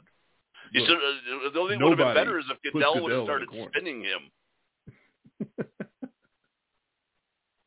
Kid just puts his arms out and Goodell just starts spinning him up on the stage. Yeah, that would have been a little odd. Now I've had the time of my life. The Clippers take the offensive tackle Rashawn Slater from Northwestern. Yeah, everybody loved that pick on NFL Network. And there's again a team with a rookie quarterback, right? Mm-hmm. Drafting understanding the value in protecting the quarterback. They didn't draft him a wide receiver. It's not a sexy pick. It doesn't make a splash. But yeah, apparently this kid from Northwestern is just a mauler. I never heard this description before. Louis Riddick described Rashawn Slater. He was describing his excellent footwork. He said he had, quote, typewriters for feet, unquote. I guess that means he's really delicate and dancing around. Shows your age, because you lost half your audience when you just said typewriter. Daddy, what's a typewriter? What's a typewriter? Yeah. It's like a never Rolodex, heard that son. before. A what? Oh, what's a Rolodex? Oh. Is that old watch you guys wear? It's like a rotary phone. What? Huh? All right, and then it's like a Walkman. All right, so then the Patriots get to 15, and Mac Jones is there for them from Alabama. Any impression on Mac Jones? The Jets though also went O-line to double up on, because they got that second pick after Zach Wilson, so that made sense. They, I believe, moved into that spot to jump up for another, highly touted. So don't want to sell that one too short because of, we did talk about the Jets, and Mel Kiper wasn't happy about them moving off of Darnold, and now here you are, they're drafting Wilson, and then the very next pick is a move to complement him. And it feels like they're doing stuff for Zach Wilson they never did for Sam Darnold. Right, that is why I guess I'd skipped it in my mind because I already talked about that. They were getting all these guys around the pick, and Darnold sitting at home going, "Oh wow, that's interesting." That's Mac Jones is kind of a guy. I mean, he clearly talks the game. I didn't understand when they did his interview, and he said that he was going to the greatest franchise in NFL history. I was like, that's something a 20-year-old or 22-year-old would say. He just got drafted by them. What's he supposed to say? I don't think did anybody who got drafted by the Broncos or the Cardinals or the Seahawks say they just got drafted by no. So yes, that's definitely one of only the a greatest handful franchise of his lifetime. His lifetime. Probably, a little cringe, but that's okay. I appreciate the moxie and the gusto, and like his moxie. He's a guy. He leads the league in guts. There's only like 3 or 4 franchises someone could say that about in the league, and that's one of them. So I don't have a problem with that. History, like league history. It's going to be them or the Steelers or the boys, pretty much. Yeah. So, I'm thinking the entire history of the National Football League. I'm thinking. Yeah, I'm going way back. I mean, you're talking, Cowboys, Steelers, but he's, like you said, Packers. He's 20-something. So his history is not. So in his life, yes, the Patriots are the best team of his lifetime, without a doubt. Yeah. So and that's all that matters to him. He had a very ESPN take on that. The history is apparently only started when ESPN started, or it's within the last 5 years. Or if it happened last night, something that happened last night will immediately go into the top 10 of the greatest things like that ever happened. Instant classic. Brought to you by Fully Vaccinated. I already kind of crapped on Mac Jones a little bit when I was talking about the is it him or is it the receivers? Both. Yeah. And so, the Patriots clearly needed a quarterback. I guess that Cam Newton's still going to be around there. We'll see how long that lasts. They get another season to try and coach him up, but I don't know. He not a real big arm, little accurate, good accuracy, not a real big arm. Sounds familiar. Sounds like a Patriots quarterback we all remember. That's what I'm afraid of. I'm so scared that this guy's going to turn out to be Brady Part 2. Yeah, he just is he becomes more of a, like a surgeon out, and and if that's just the Josh McDaniels running those little timing routes and rub routes, and Mac Jones is a statue, but you can't get to him because the ball's out quick. If that's what it turns into, and they're just trying to basically draft the next Tom Brady, maybe there's method to the madness. I don't put anything past Bill Belichick. That's exactly what I'm scared of. The McDaniels gets a quarterback that isn't, completely a statue, gets a younger, little more athletic, and just do what you're told. Just get coached up and don't try to be Superman. Just do what we need you to do to win football games. We'll put the defense around you and take care of that end, and you just do you and just get coached and don't try to be anything more than what you are. And I'm afraid that if he does that, he might have as long a career as Brady. I'm not saying 5-6 rings, anything stupid like that. I'm just saying longevity and consistency and perennial playoff contender and always every time you look up, there's the Patriots again. They're in the playoffs again. They're in the conference title game again. So that's what I'm scared of as far as that goes. I could very easily see that happening. I like how he. No, okay. I was just saying, I like how he quick walked from the back area there so fast that you thought he was a Saudi Arabian hostage getting released. He was just so happy to get the hell out of there. I think he wanted to make sure that maybe if it runs out there fast enough, they can't change their mind. Yes, before they change the pick around. The obvious comps to Brady got breathlessly spit out by Kuiper and the guys up there. That's understandable. The measurables, the lack of speed, the reliance on accuracy, all of that.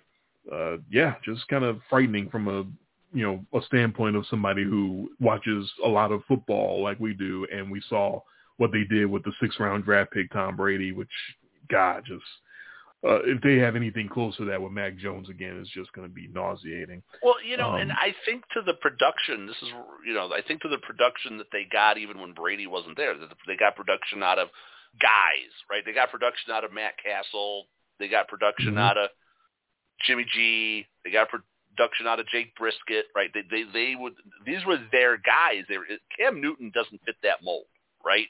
I don't know how coachable Cam Newton was for them. I don't know if coaching was the problem. I think he broke down physically.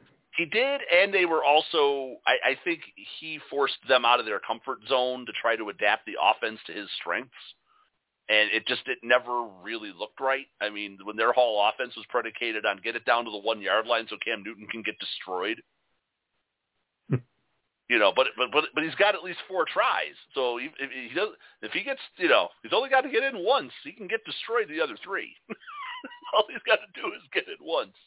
It just never looked like the Patriots' offense, and I don't think they had no faith in Jarrett Stidham. So no, God, no.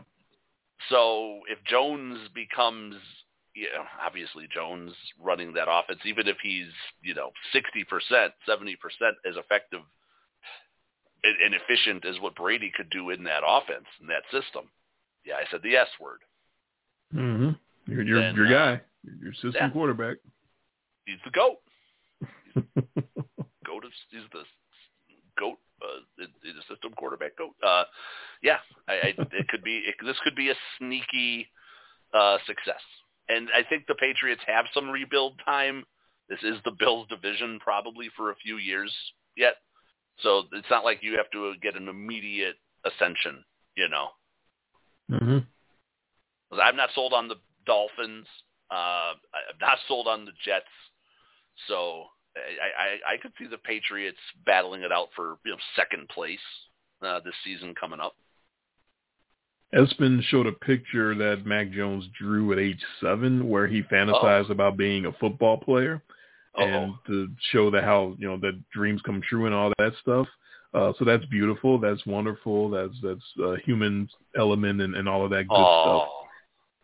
But I got to say, you didn't see this picture because you weren't watching the ESPN telecast, but the amount of misspellings and grammatical errors, he's 7. I understand that, but some of the just easiest words you could think of that were misspelled and just that dreaming of becoming a quarterback, he had to be a football player. He had to become a quarterback. He couldn't have been anything else. I don't think this guy's very bright. I can tell you with a 6-year-old and a 9-year-old in this house, and my kids are smart. Your kids are going to be grammatically fine because they're you and your wife's kids. I don't think they put the premium in school on spelling and grammar like they used to. Now that I agree with. Not that I have kids at all, but I've seen, among my cousins and some other people I've talked to with their kids, you're absolutely right. All you got to do is correctly is not valued. All you got to do is get these kids to be 12, and then the phone will auto-correct everything for them. That's true, if they want to. Because a lot of them misspell things on purpose once they get that age because they want to be cool. Oh, yeah. I'm sorry, Kewl with a K-E-W-L. I'm sorry, I said that wrong. But you're right. They don't teach handwriting. They don't care as much about grammar, vocabulary. It's weird. I don't know exactly what they're teaching, but it's not what we were learning. That I will 100% agree with, without getting into broad details. Yeah, it's weird. The flow of the telecast was really bad. The flow of the draft, not ESPN's fault. I don't want to say the telecast necessarily, but the flow of the draft itself was bad. They were halfway through the first round, and it was 2.5 hours into the show. That's rough. That's bad layout, bad spacing. It was a long first round. It was As 4 you said, hours. there were musical interludes interspersed in between there. It was very strange.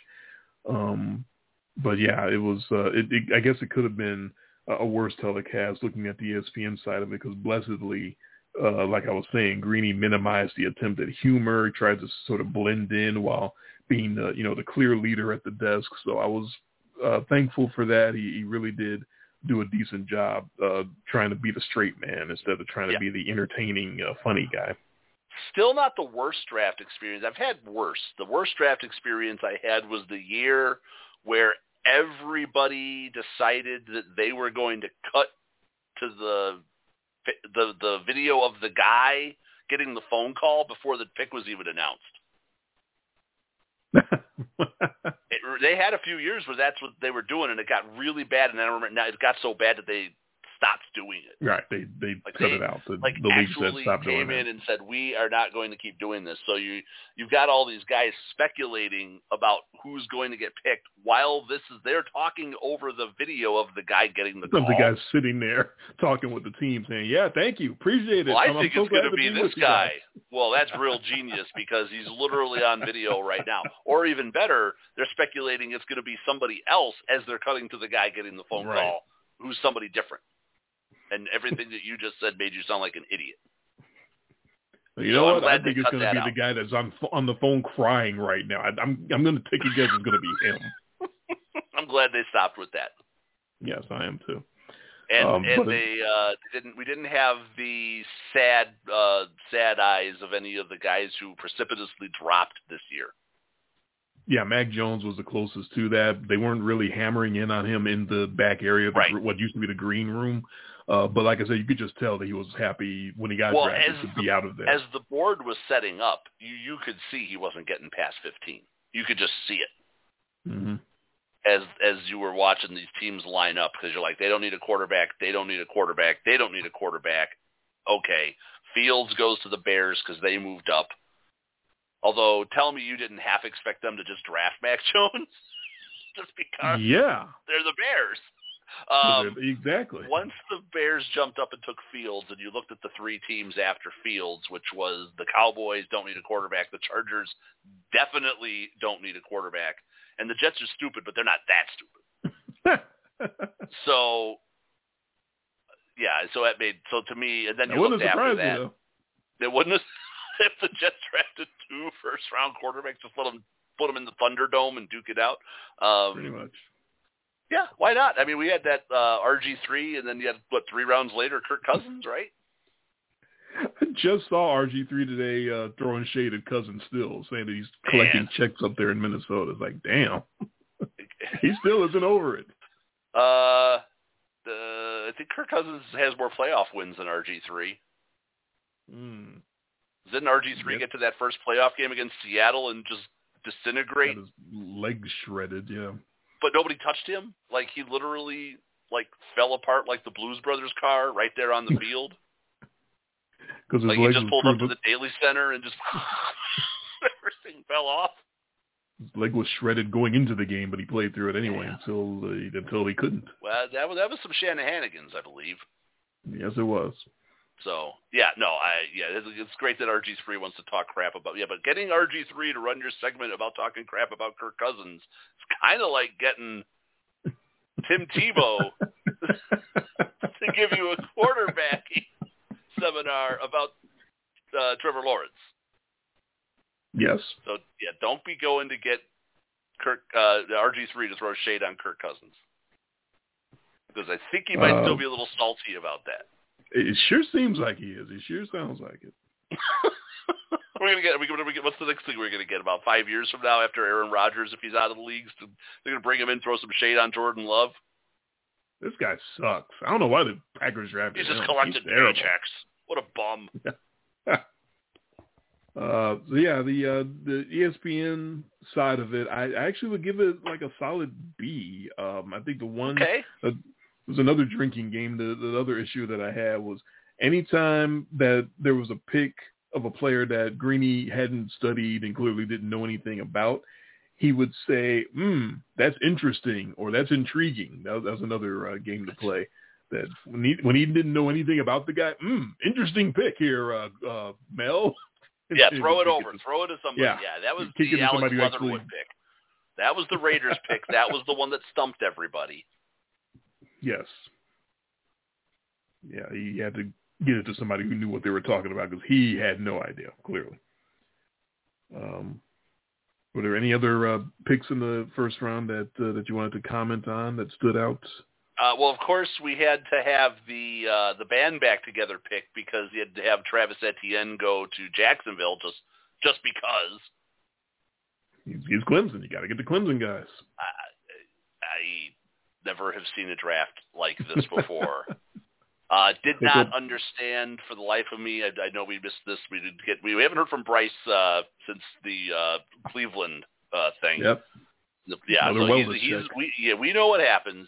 We know where Bryce kind of like goes dark when the Steelers are getting rocked. That's fine. Did not understand a running back. I'm sorry, as a first round pick for a team with just a 40-year-old quarterback and a decimated offensive line. That's not going to help you. Najee Harris from Alabama might be a nice player, but they clearly needed a back. Yes, but there's running backs later in the draft. I mean, the fifth leading rusher in the NFL last year was undrafted. Yeah. And they still drafted a running back this year. They're like, screw you, James Robinson. And also another issue that I'm worried about with Harris, looking at his film, a lot of hurdling tacklers on Harris's highlight reel. Oh, are you trying to say, is this a little Trey Lance comp here? He's going to get hurt trying that shit in the NFL. You keep trying to jump over guys, and someone's going to light you up. Yeah, or they're going to stand up, which is even worse. Oh, and either make you a eunuch, or flip you over head over heels, and you land on your head and do a Don Beebe. Correct. Either one you don't want. So, yeah, a lot of hurdling, which is fine in college. Don't do that in the NFL. Alabama, though, running backs have there's a pedigree there, right? Sure. Ingram, Henry, that's fine. Okay. I don't hate the player. I hate the pick. Don't hate the player. Hate the game. That's where you were going. Yeah.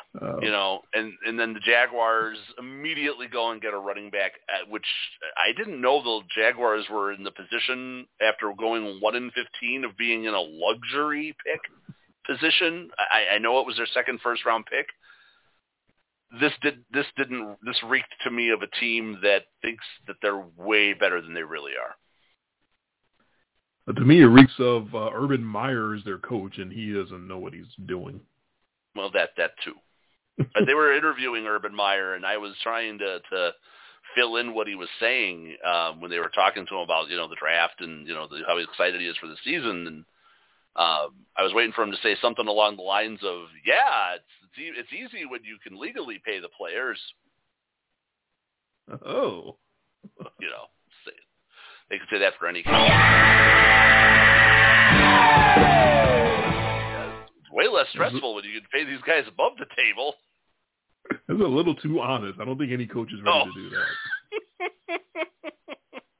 It's a little too on the nose. All the eyes were on the Packers with the Rodgers drama. Like, we're going to go. They're going to go, and they're going to get them a weapon. No, Packers are kind of going to Packer. They've remained steadfastly committed to never helping their passing game, ever. With that said, that was still the number one offense in the league last year, I believe. Oh, okay, that's fine. But with Aaron Rodgers that was the MVP. guys, right? Aaron Rodgers and the three-headed running attack, which is now a two-headed running attack because Jamal Williams is gone. They didn't lose. Did they lose that NFC Championship game because of their offense? No, they lost that game because of one dude. I believe that was Kevin King. He was But also, as I said, the protection eventually is going to come in and bite them. That as well. So the Packers' first three picks are corner, center, wide receiver. So there's your shopping list. Bing, bang, boom. It's just funny that in the first round when you're supposed to send the message to your franchise Hall of Fame quarterback that we got your back, and no, they are. Nope. Packers going to Packer. They are steadfast in their. They have a plan and they're sticking to it. And that plan is to take Eric Stokes, the cornerback from Georgia, in the first round. Fuck you, Aaron Rodgers. Yes. I couldn't help but chuckle at that, of course. Now, how about the Ravens doing what the Packers maybe should be doing and trying to load up and get good receivers for Lamar Jackson? They go Rashad Bateman in the first round. I still don't get it.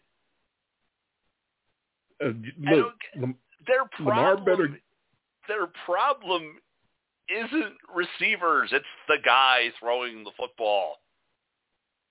But you 100% cover that and make sure the world knows what the problem is once you get him actual receivers, right? Lamar Jackson better give this Rashad Bateman guy 8 targets a game because he doesn't have any other better options on the team. And once he does that and still can't get him the ball because he's not very good at quarterback, then there's no arguments. I mean, it's basically what's that offense? Hollywood Brown, right? The tight end. Right, Mark Andrews and Hollywood Brown. Andrews, that's about it. yeah, and then Hollywood Brown. So this becomes sort of like the third guy. And they have J.K. Dobbins. We know the Ravens can run. But I'm talking about the passing game, which they clearly need that in order to win playoff games. The running game is great. Number 1 in the league running every year is fine until you get to the playoffs. And you have to actually throw the ball every now and then. Yeah, ask Marlon Humphreys, but he knows all about that. Yeah, he's got some thoughts. The Ravens clearly have a move. They have that go-to move, and that go-to move is dominate regular season and go one and done in the playoffs. That's the Ravens' move, right? That's what I hear. That's what I keep hearing from their guys in the locker room. And show up ridiculously small offensively in the playoffs as well. So we had that season where Lamar Jackson had multiple 5-touchdown games, and then they got to the playoffs, and they looked like they set offensive football back 70 years. Yes. So I get what you're saying. You're saying that you have to load that offense up so much that you can then point to Lamar and go, it's you. Yeah, either he gets better as a quarterback and makes these weapons look good and the offense does what it's supposed to do, or you no longer have any excuses for him and you know what you got to do. The problem is that team is good on defense and so well coached that they can win 10 to 12 games every year, even with Lamar Jackson, right? Yeah, they can, but I think but the fan base will eventually tire, right? Everybody will tire of this. Not just the fans, but everybody in football, on the networks we're talking about the Ravens every time they go, every time they go 12-4 or 13 or 12-5 or whatever it's going to be, and get to the playoffs and host a playoff game and get embarrassed at home, which has happened, too many times now. And if it happens a few more times, then everyone's going to know what's going on. And if we see Lamar Jackson Phil Rivers made a career out of this. Yeah. Right? Yeah, it's not quite like this. They had a couple in deep playoff runs, right? They got to an AFC championship game a time or two, but they were really good for a really long time. And you just kind of knew they weren't going to the Super Bowl. I think that's what the Ravens are. The Ravens are like the new Phillip Rivers Chargers. I don't know if that's a good comp, but... Yeah, it's not exact, but I understand where you're going with that. They're good enough. You know right. They're really good, and you also know they're not getting anywhere near a Super Bowl. Right, and the problem is they're too good to just change horses midstream on the quarterback. If they keep going 12-4 or 12-5, I guess start getting used to this. Yeah. But if they're winning somewhere between 10-12, 10-13 games every year with Lamar Jackson, and he's filling up the stat sheet. But no, you clearly last year could look at that Ravens off. We talked about it in length on this show. I mean, a lot of that was, we were getting calls from Bryce from Brooklyn, who loves dunking on the Ravens. Yeah. But it was correct. You could look at an offense that was clearly, it wasn't boring like the Bears. It was broken, I think was the word that we used for the Ravens offense all the time. Yeah. And this is one of the steps you take to fix a broken offense is just keep getting weapons and until it's not broken anymore. And if it continues to remain broken, then you know what you're dealing with, and you got to act accordingly. Yeah, because John Harbaugh, he's not going anywhere. He shouldn't. He's a damn good coach. He's a top 5 coach in the league, top 3 even. He's one of the best coaches. That is, the Ravens do not ever get the stupidest team in football. They're sound offensively. They're sound defensively. They're not sound offensively, but you know what I mean. They have been previously sound offensively, right? Parts of them are very sound. When you road grade and have the number 1 running team every year, then that's obviously sound. Right. It's easy, though, to have the number 1 rushing attack when the quarterback runs for 1,000 yards. That's a big part of it, yes. That's no different than the DVD, right? Sure. Little old school Atlanta reference there for people. They, Dunn, Vic, and Duckett, I believe, were the DVD. All you need is Lamar and 2 serviceable NFL running backs, and you're going to lead the league in rushing. Lamar and dudes.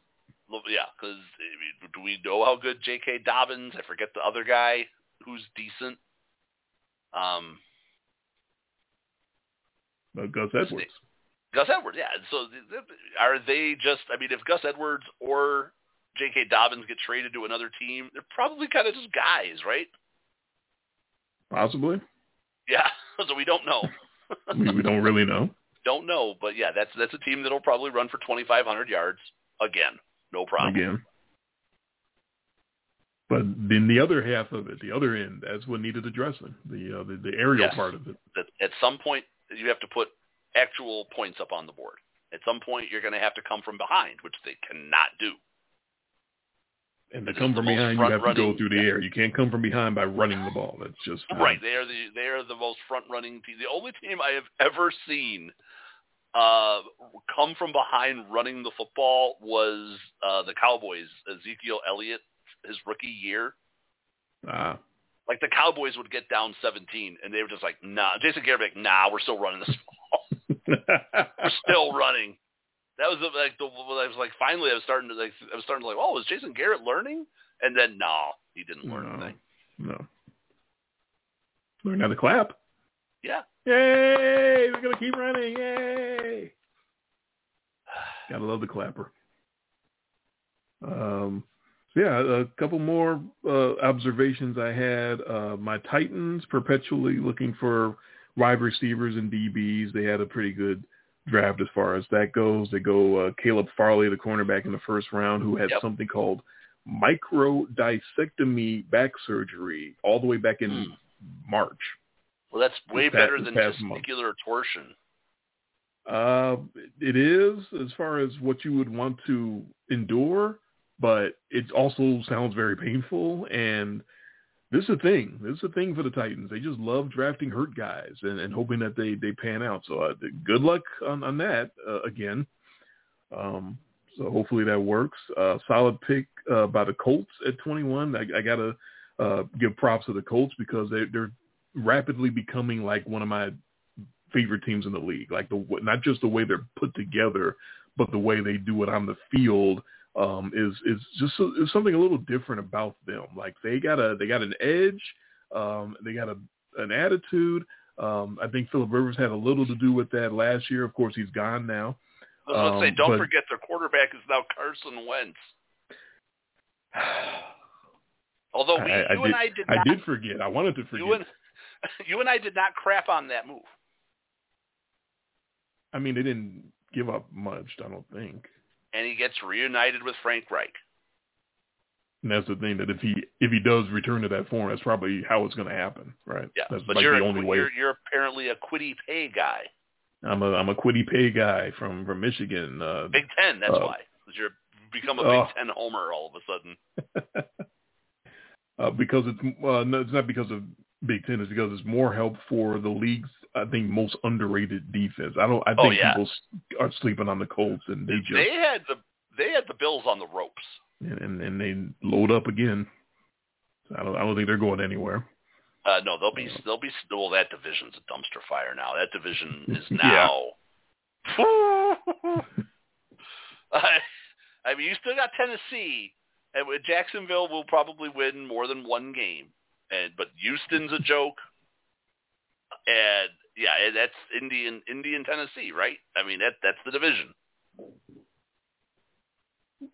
Unless Trevor Lawrence really is that dude and turns everything around. I mean, I'm not saying it's going to happen. But I'm just saying, go from even going from 1 win to 5 or 6 would be like, hey, good job, kid. If he's that dude, they might go to like 7 or 8. I'm not predicting it. I'm just saying. Yeah. Like, but that's still not going to get you into the playoffs. I mean, it gets you into a solid. Maybe you're contending for second place. The Colts and the Titans. I mean, the Colts for sure. I think the Colts, if Carson Wentz is any good at all, are a double-digit win team again, I would believe. I'll agree with that. Are they doing the 7 playoff teams again, or are they going back to normal? I don't know. Do they know? I haven't heard. If they said, I didn't hear it, so I don't know. Yeah. I didn't hate it. I didn't hate it either. I think also now by going to this, I would say you didn't add any weeks to the playoffs by doing that. Right. But I think after a 17-week regular season, 2 teams should still get the bye. I liked the idea of only 1 team getting the bye because I think teams played for more late than they had before. I agree with that. So I think if that is a competitive balance issue, so we don't have those weeks, what would now be week 17 and week 18, like meaningless matchups, where nobody's playing. We didn't even have that this year that bad in week 17 because you had teams that were still playing for seeding because there are a lot of teams, there were teams nobody really had that number 1 seed like all sewn up. Yeah, so there's pros and cons to it. I just in general want the it was so streamlined the way it was with the 4 wildcard games and then the 2 teams of the bye and then leading right into the 4 playoff games the next weekend. Well, that's 6 that those 2 triple wildcard games. That was football overload. That was bonkers. That was a bonkers you had games weekend. Going from noon until 10. Both nights, both days. 2 days in a row. It was wild. That's why it's Wild Card Weekend. What was it? Super, mega, wicked, awesome Wild Card Weekend? We have to pull the tape on that because we had a pretty lengthy description because they were going a little over the top on it. So did we. They're doing it again with the branding of this season because they're doing the schedule drop, I think, next week. I saw that. They couldn't stop pumping that. Like, I'm not marking my calendar for a schedule release? Yeah. Like, this is now a holiday or something. And because it's 17 games, they got the branding for that. It's the longest season in NFL history. And they kept pushing that as well. Which is a special Week 17 edition of Week 16. It's the longest season ever. When they go to 18, are they going to do that shit again? Just like, really? Wait now, because we get to hear about all the records being quote unquote broken because we're adding an extra game, right? Yeah, Renard was tweeting us on something like that because amazingly the now Bears can throw for never had 6,000 yards. Right. The Bears, going back to Bears quarterbacking and how terrible it's been, have never had a 4,000 yard season. I would believe it. You know what? They still won't. Even with 17. Even with 17. Oh. Because first you have to have health. That may be. Right? And I don't know if there's a guarantee. I don't know if we're going to see, like, there's a legitimate case to be made for, like, if you're Justin Fields, let's say, there's a legitimate case to be made for starting somebody else the first 2 games because that's your preseason. I absolutely can. And you might not have your blocking schemes right. You don't want guys to go out there and get destroyed. Right? I'm just saying I might protect an asset like that a little bit more versus throwing them out there with everybody blown up the first 2 weeks like we had, if that's the way it's going to be from now on. I would protect the player. I can absolutely see Andy Dalton starting the season for a different reason. Chicago played it up when they signed him as if it was like a major deal, it was something big. He's their starter. He's the greatest thing ever. Tweeting out the QB1 with a picture of Andy Dalton and whatnot, and of course everybody on draft night tweeting out pictures of him saying QB2. So I can see them going with Dalton just to do the whole respect the veteran thing and act like he's their guy, and that Justin Fields is, we're just going to bring him along and coach him up. And they'll use the words that you were just saying, which is, bring him along slowly and coach him and let him get adjusted to the league. Just don't do the Tua thing to Andy Dalton. If Andy Dalton starts the season for the Bears and he's playing really good, don't bench him. Because that's what they did with Tua. We were like merciless in the way we treated Brian Flores and that coach, because it was the he's in, he's out. The closer. I mean, don't do that. That was really dumb. Whatever you do, just don't do that. That should be the cautionary tale for how not to put in a rookie quarterback. First of all, Tua didn't deserve to be put in, and then he didn't deserve to be yanked. You made the move. Don't do that to Justin Fields. Please, Bears, don't do that to Justin Fields. As much as I would love it for the value of what it would do to this show, because it would drive you insane. As much as I would appreciate the drama it would add to the air, I don't do that to this kid. Don't Tua this kid, or Fitzpatrick him, depending on your point of view. Separate from the whole closer thing, which is idiotic, and we definitely gave Flores his fair share of crap for that. Yeah, I think our award show was just littered with not many good things for the Dolphins. No. Separate from that was the whole decision in the first place, as you were just talking about, that the fact that Fitzmagic was playing probably much better than the Dolphins figured he would. And so they went ahead with what was obviously a preconceived plan all along to get to the bye week and yank him for Tua, which is that's fine to have that plan, but you have to recognize and sort of read the room or whatever you want to call it. And you got to know that your guy is not playing bad enough to get benched. He's actually playing well and has the team in contention, and your veterans in your locker room are looking at you. Yeah, and he was well liked. He's well liked. He was rooting on Tua when Tua got to come in with the garbage time.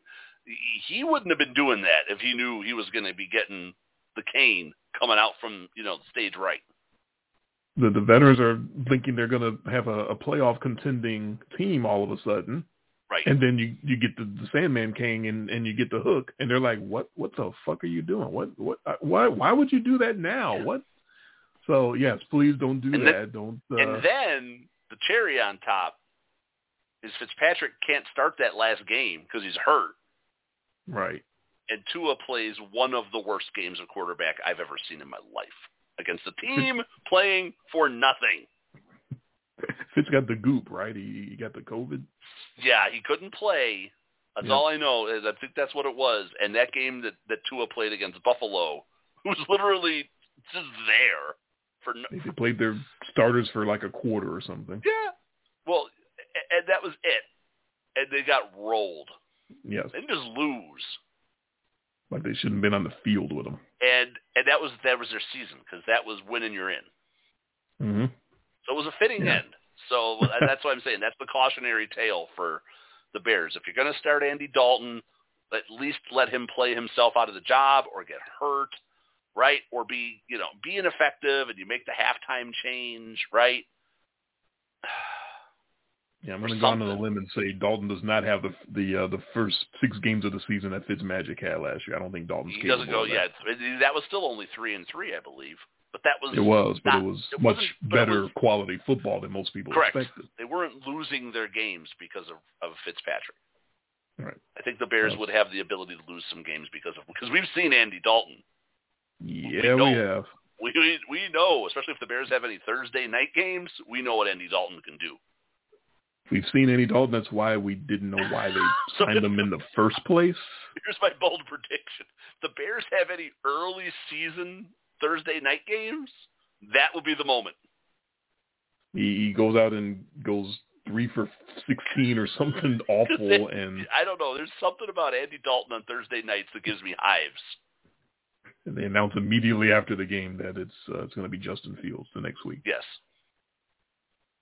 That might happen. There's any number of things that might happen under Matt Nagy and the Bears because, ooh boy, has it been an adventure.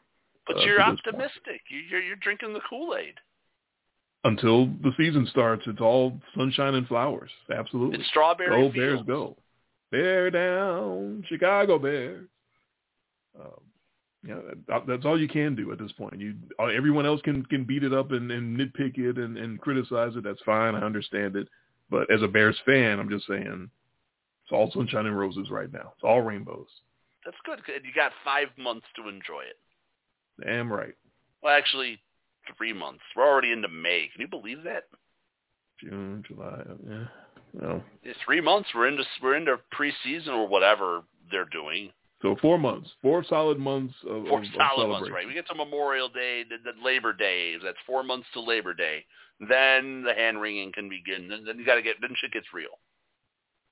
Celebrate good times. Come on. I don't know what you're talking about, man. I'm dancing over here. They're going all the way. Bears gonna win the Super Bowl. 82-0.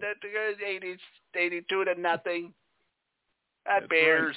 Right. Dwayne Haskins better not be walking around at no malls. That's all I can say. I just call him Dwayne Haskins. I meant Justin Fields. Dak Haskins. So we're now in the after show. Yeah, the aftermath. I got to write that one down. I got to remember Dak Haskins because I'm pulling that one out at some point. I just wanted to clean up some loose ends. We have a lot of content. We had a lot of things that we're doing. We had the Oscar show last weekend. Poor Dave, his winners did not come in as he was talking about. I told y'all they was giving Anthony Hopkins that Best Actor Oscar. I told you that was the for your consideration performance, and it was Dave said that Anthony Hopkins should win, but he wasn't going to win because Chadwick Boseman was dead. I believe we talked about that. That Dave, I thought Dave. I'd have to pull the tape, but I thought he clearly had Anthony Hopkins as a should win, or at least was not like if he won it wouldn't be like undeserved. No, I wrote it down. He said it was the guy from that did the death metal. That's the guy who he thought should win. Okay. Yes. Okay. But they gave it to Anthony Hopkins. So, I mean, it's not like Anthony Hopkins is a great actor, but yeah, I was shocked, and so apparently was the Academy because they kind of rejiggered the telecast so they could send it off on a high. And now here's your Best Actor winner. Everybody, get on your feet for Anthony. All right, good night, everybody. Well, we're just gonna put a photo up on the screen of Anthony Hopkins and end the telecast. I was half waiting for them to bring out the Kinko's copy for Drew Brees. That was a thing. That was up there with the La La Land Moonlight thing. Yeah. I mean, because they changed the format of the show. First of all, if you're going to do that, you better know who's going to win. Apparently they didn't. I guess not. Apparently they actually were on the up and up with those ballots. They actually didn't know who was going to win. But they were so sure that Chadwick Boseman was winning that award that they changed, it's always Best Picture ends the show. Always. He was even a heavy betting favorite. I should have put some money on Anthony Hopkins. Man. You should have, and then it doesn't pan out, and it's like you could just air the sales. I mean, it's like the next day you literally had to have people were literally apologizing. You almost felt bad for Anthony Hopkins because people were like, "How dare he win? How dare he be one of the best actors? Of our lifetimes? How dare you, Anthony Hopkins? How dare he turn in an Oscar-worthy performance and actually get the Oscar? How could he do that?" Like he stole the award, and then he has to give this canned speech. It's not even about him. He has to start giving the speech. Oh, yeah, what I half expected was they had that. Did you see that where he had the tape thing or whatever he did from England? No. Where he lives. I was half waiting for Kanye to show up. Chadwick Boseman had the greatest performance of all time. Of all time. That would have been that would have made it all perfect. All of a sudden they're just doing this canned thing from Anthony Hopkins standing there with the beautiful English scenery and the countryside behind him, and the next thing all you see is Kanye step into frame. I'm gonna let you finish. Frances McDormand for Best Actress came in. Okay. Dave had Carey Mulligan for that. Yeah. He was all about Carey Mulligan, and he was also all about the movie itself. He seemed most impressed by that movie. Yeah, no, that was Nomadland. That won Best Picture. Yes, it did. He was. What's the name of that movie? Promising Young Woman. Yeah, he said that should win and was going to win. He was all about that movie.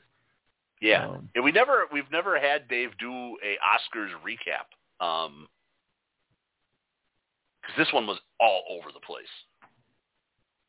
The Best Supporting Actor for Daniel Kaluuya, which that was that one that one we knew. That was the high betting odds one.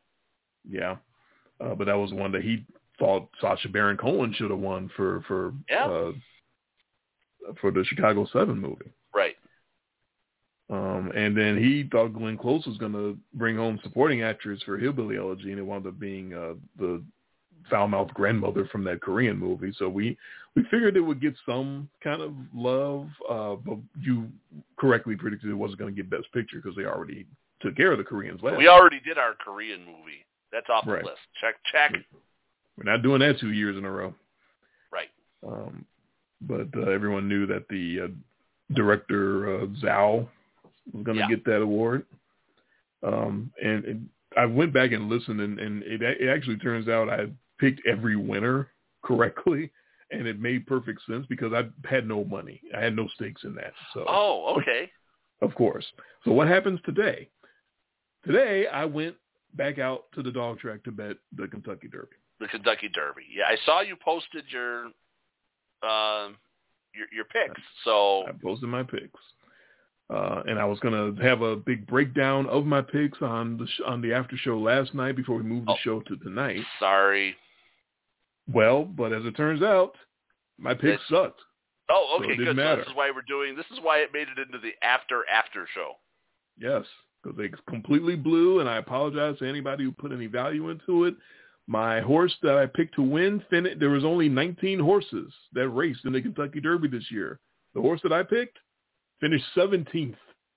I sucked. Ooh. My horse sucked.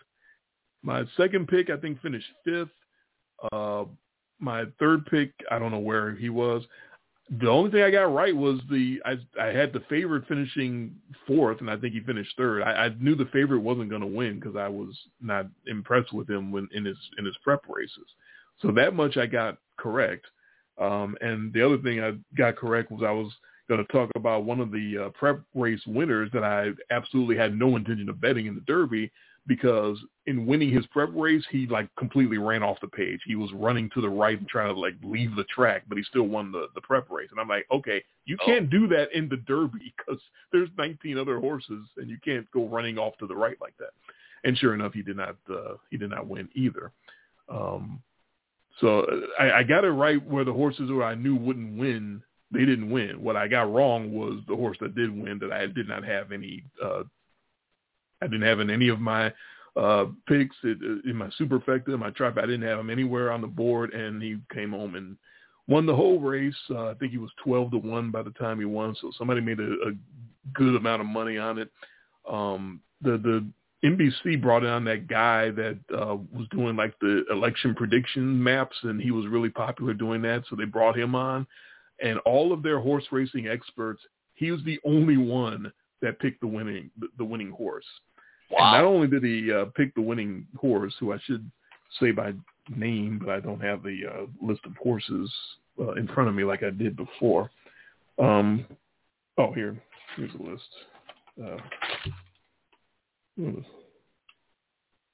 Medina Spirit, that's who won the race. Not only did he pick the winner, but then I go on social media and he's showing off the $100 to win ticket that he bet on that horse at 12-1 odds, which means that motherfucker, who's already probably rich, beyond his dreams, made a shit ton of money on that horse at $1,300 or whatever.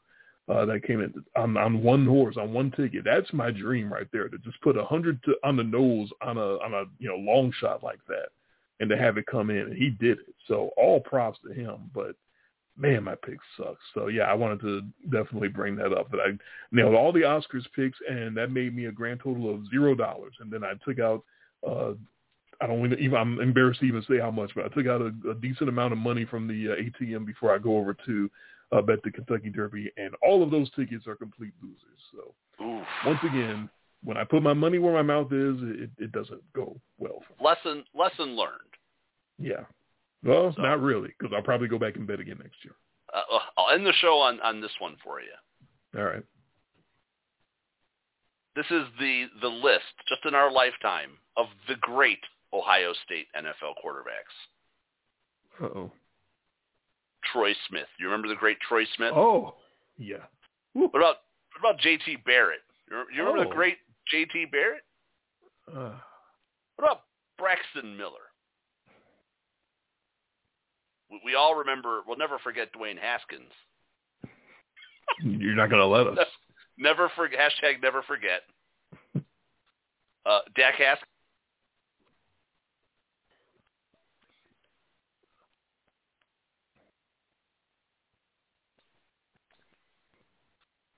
Hey guys, it is Ryan. I'm not sure if you know this about me, but I'm a bit of a fun fanatic when I can. I like to work, but I like fun too. It's a thing. And now the truth is out there. I can tell you about my favorite place to have fun.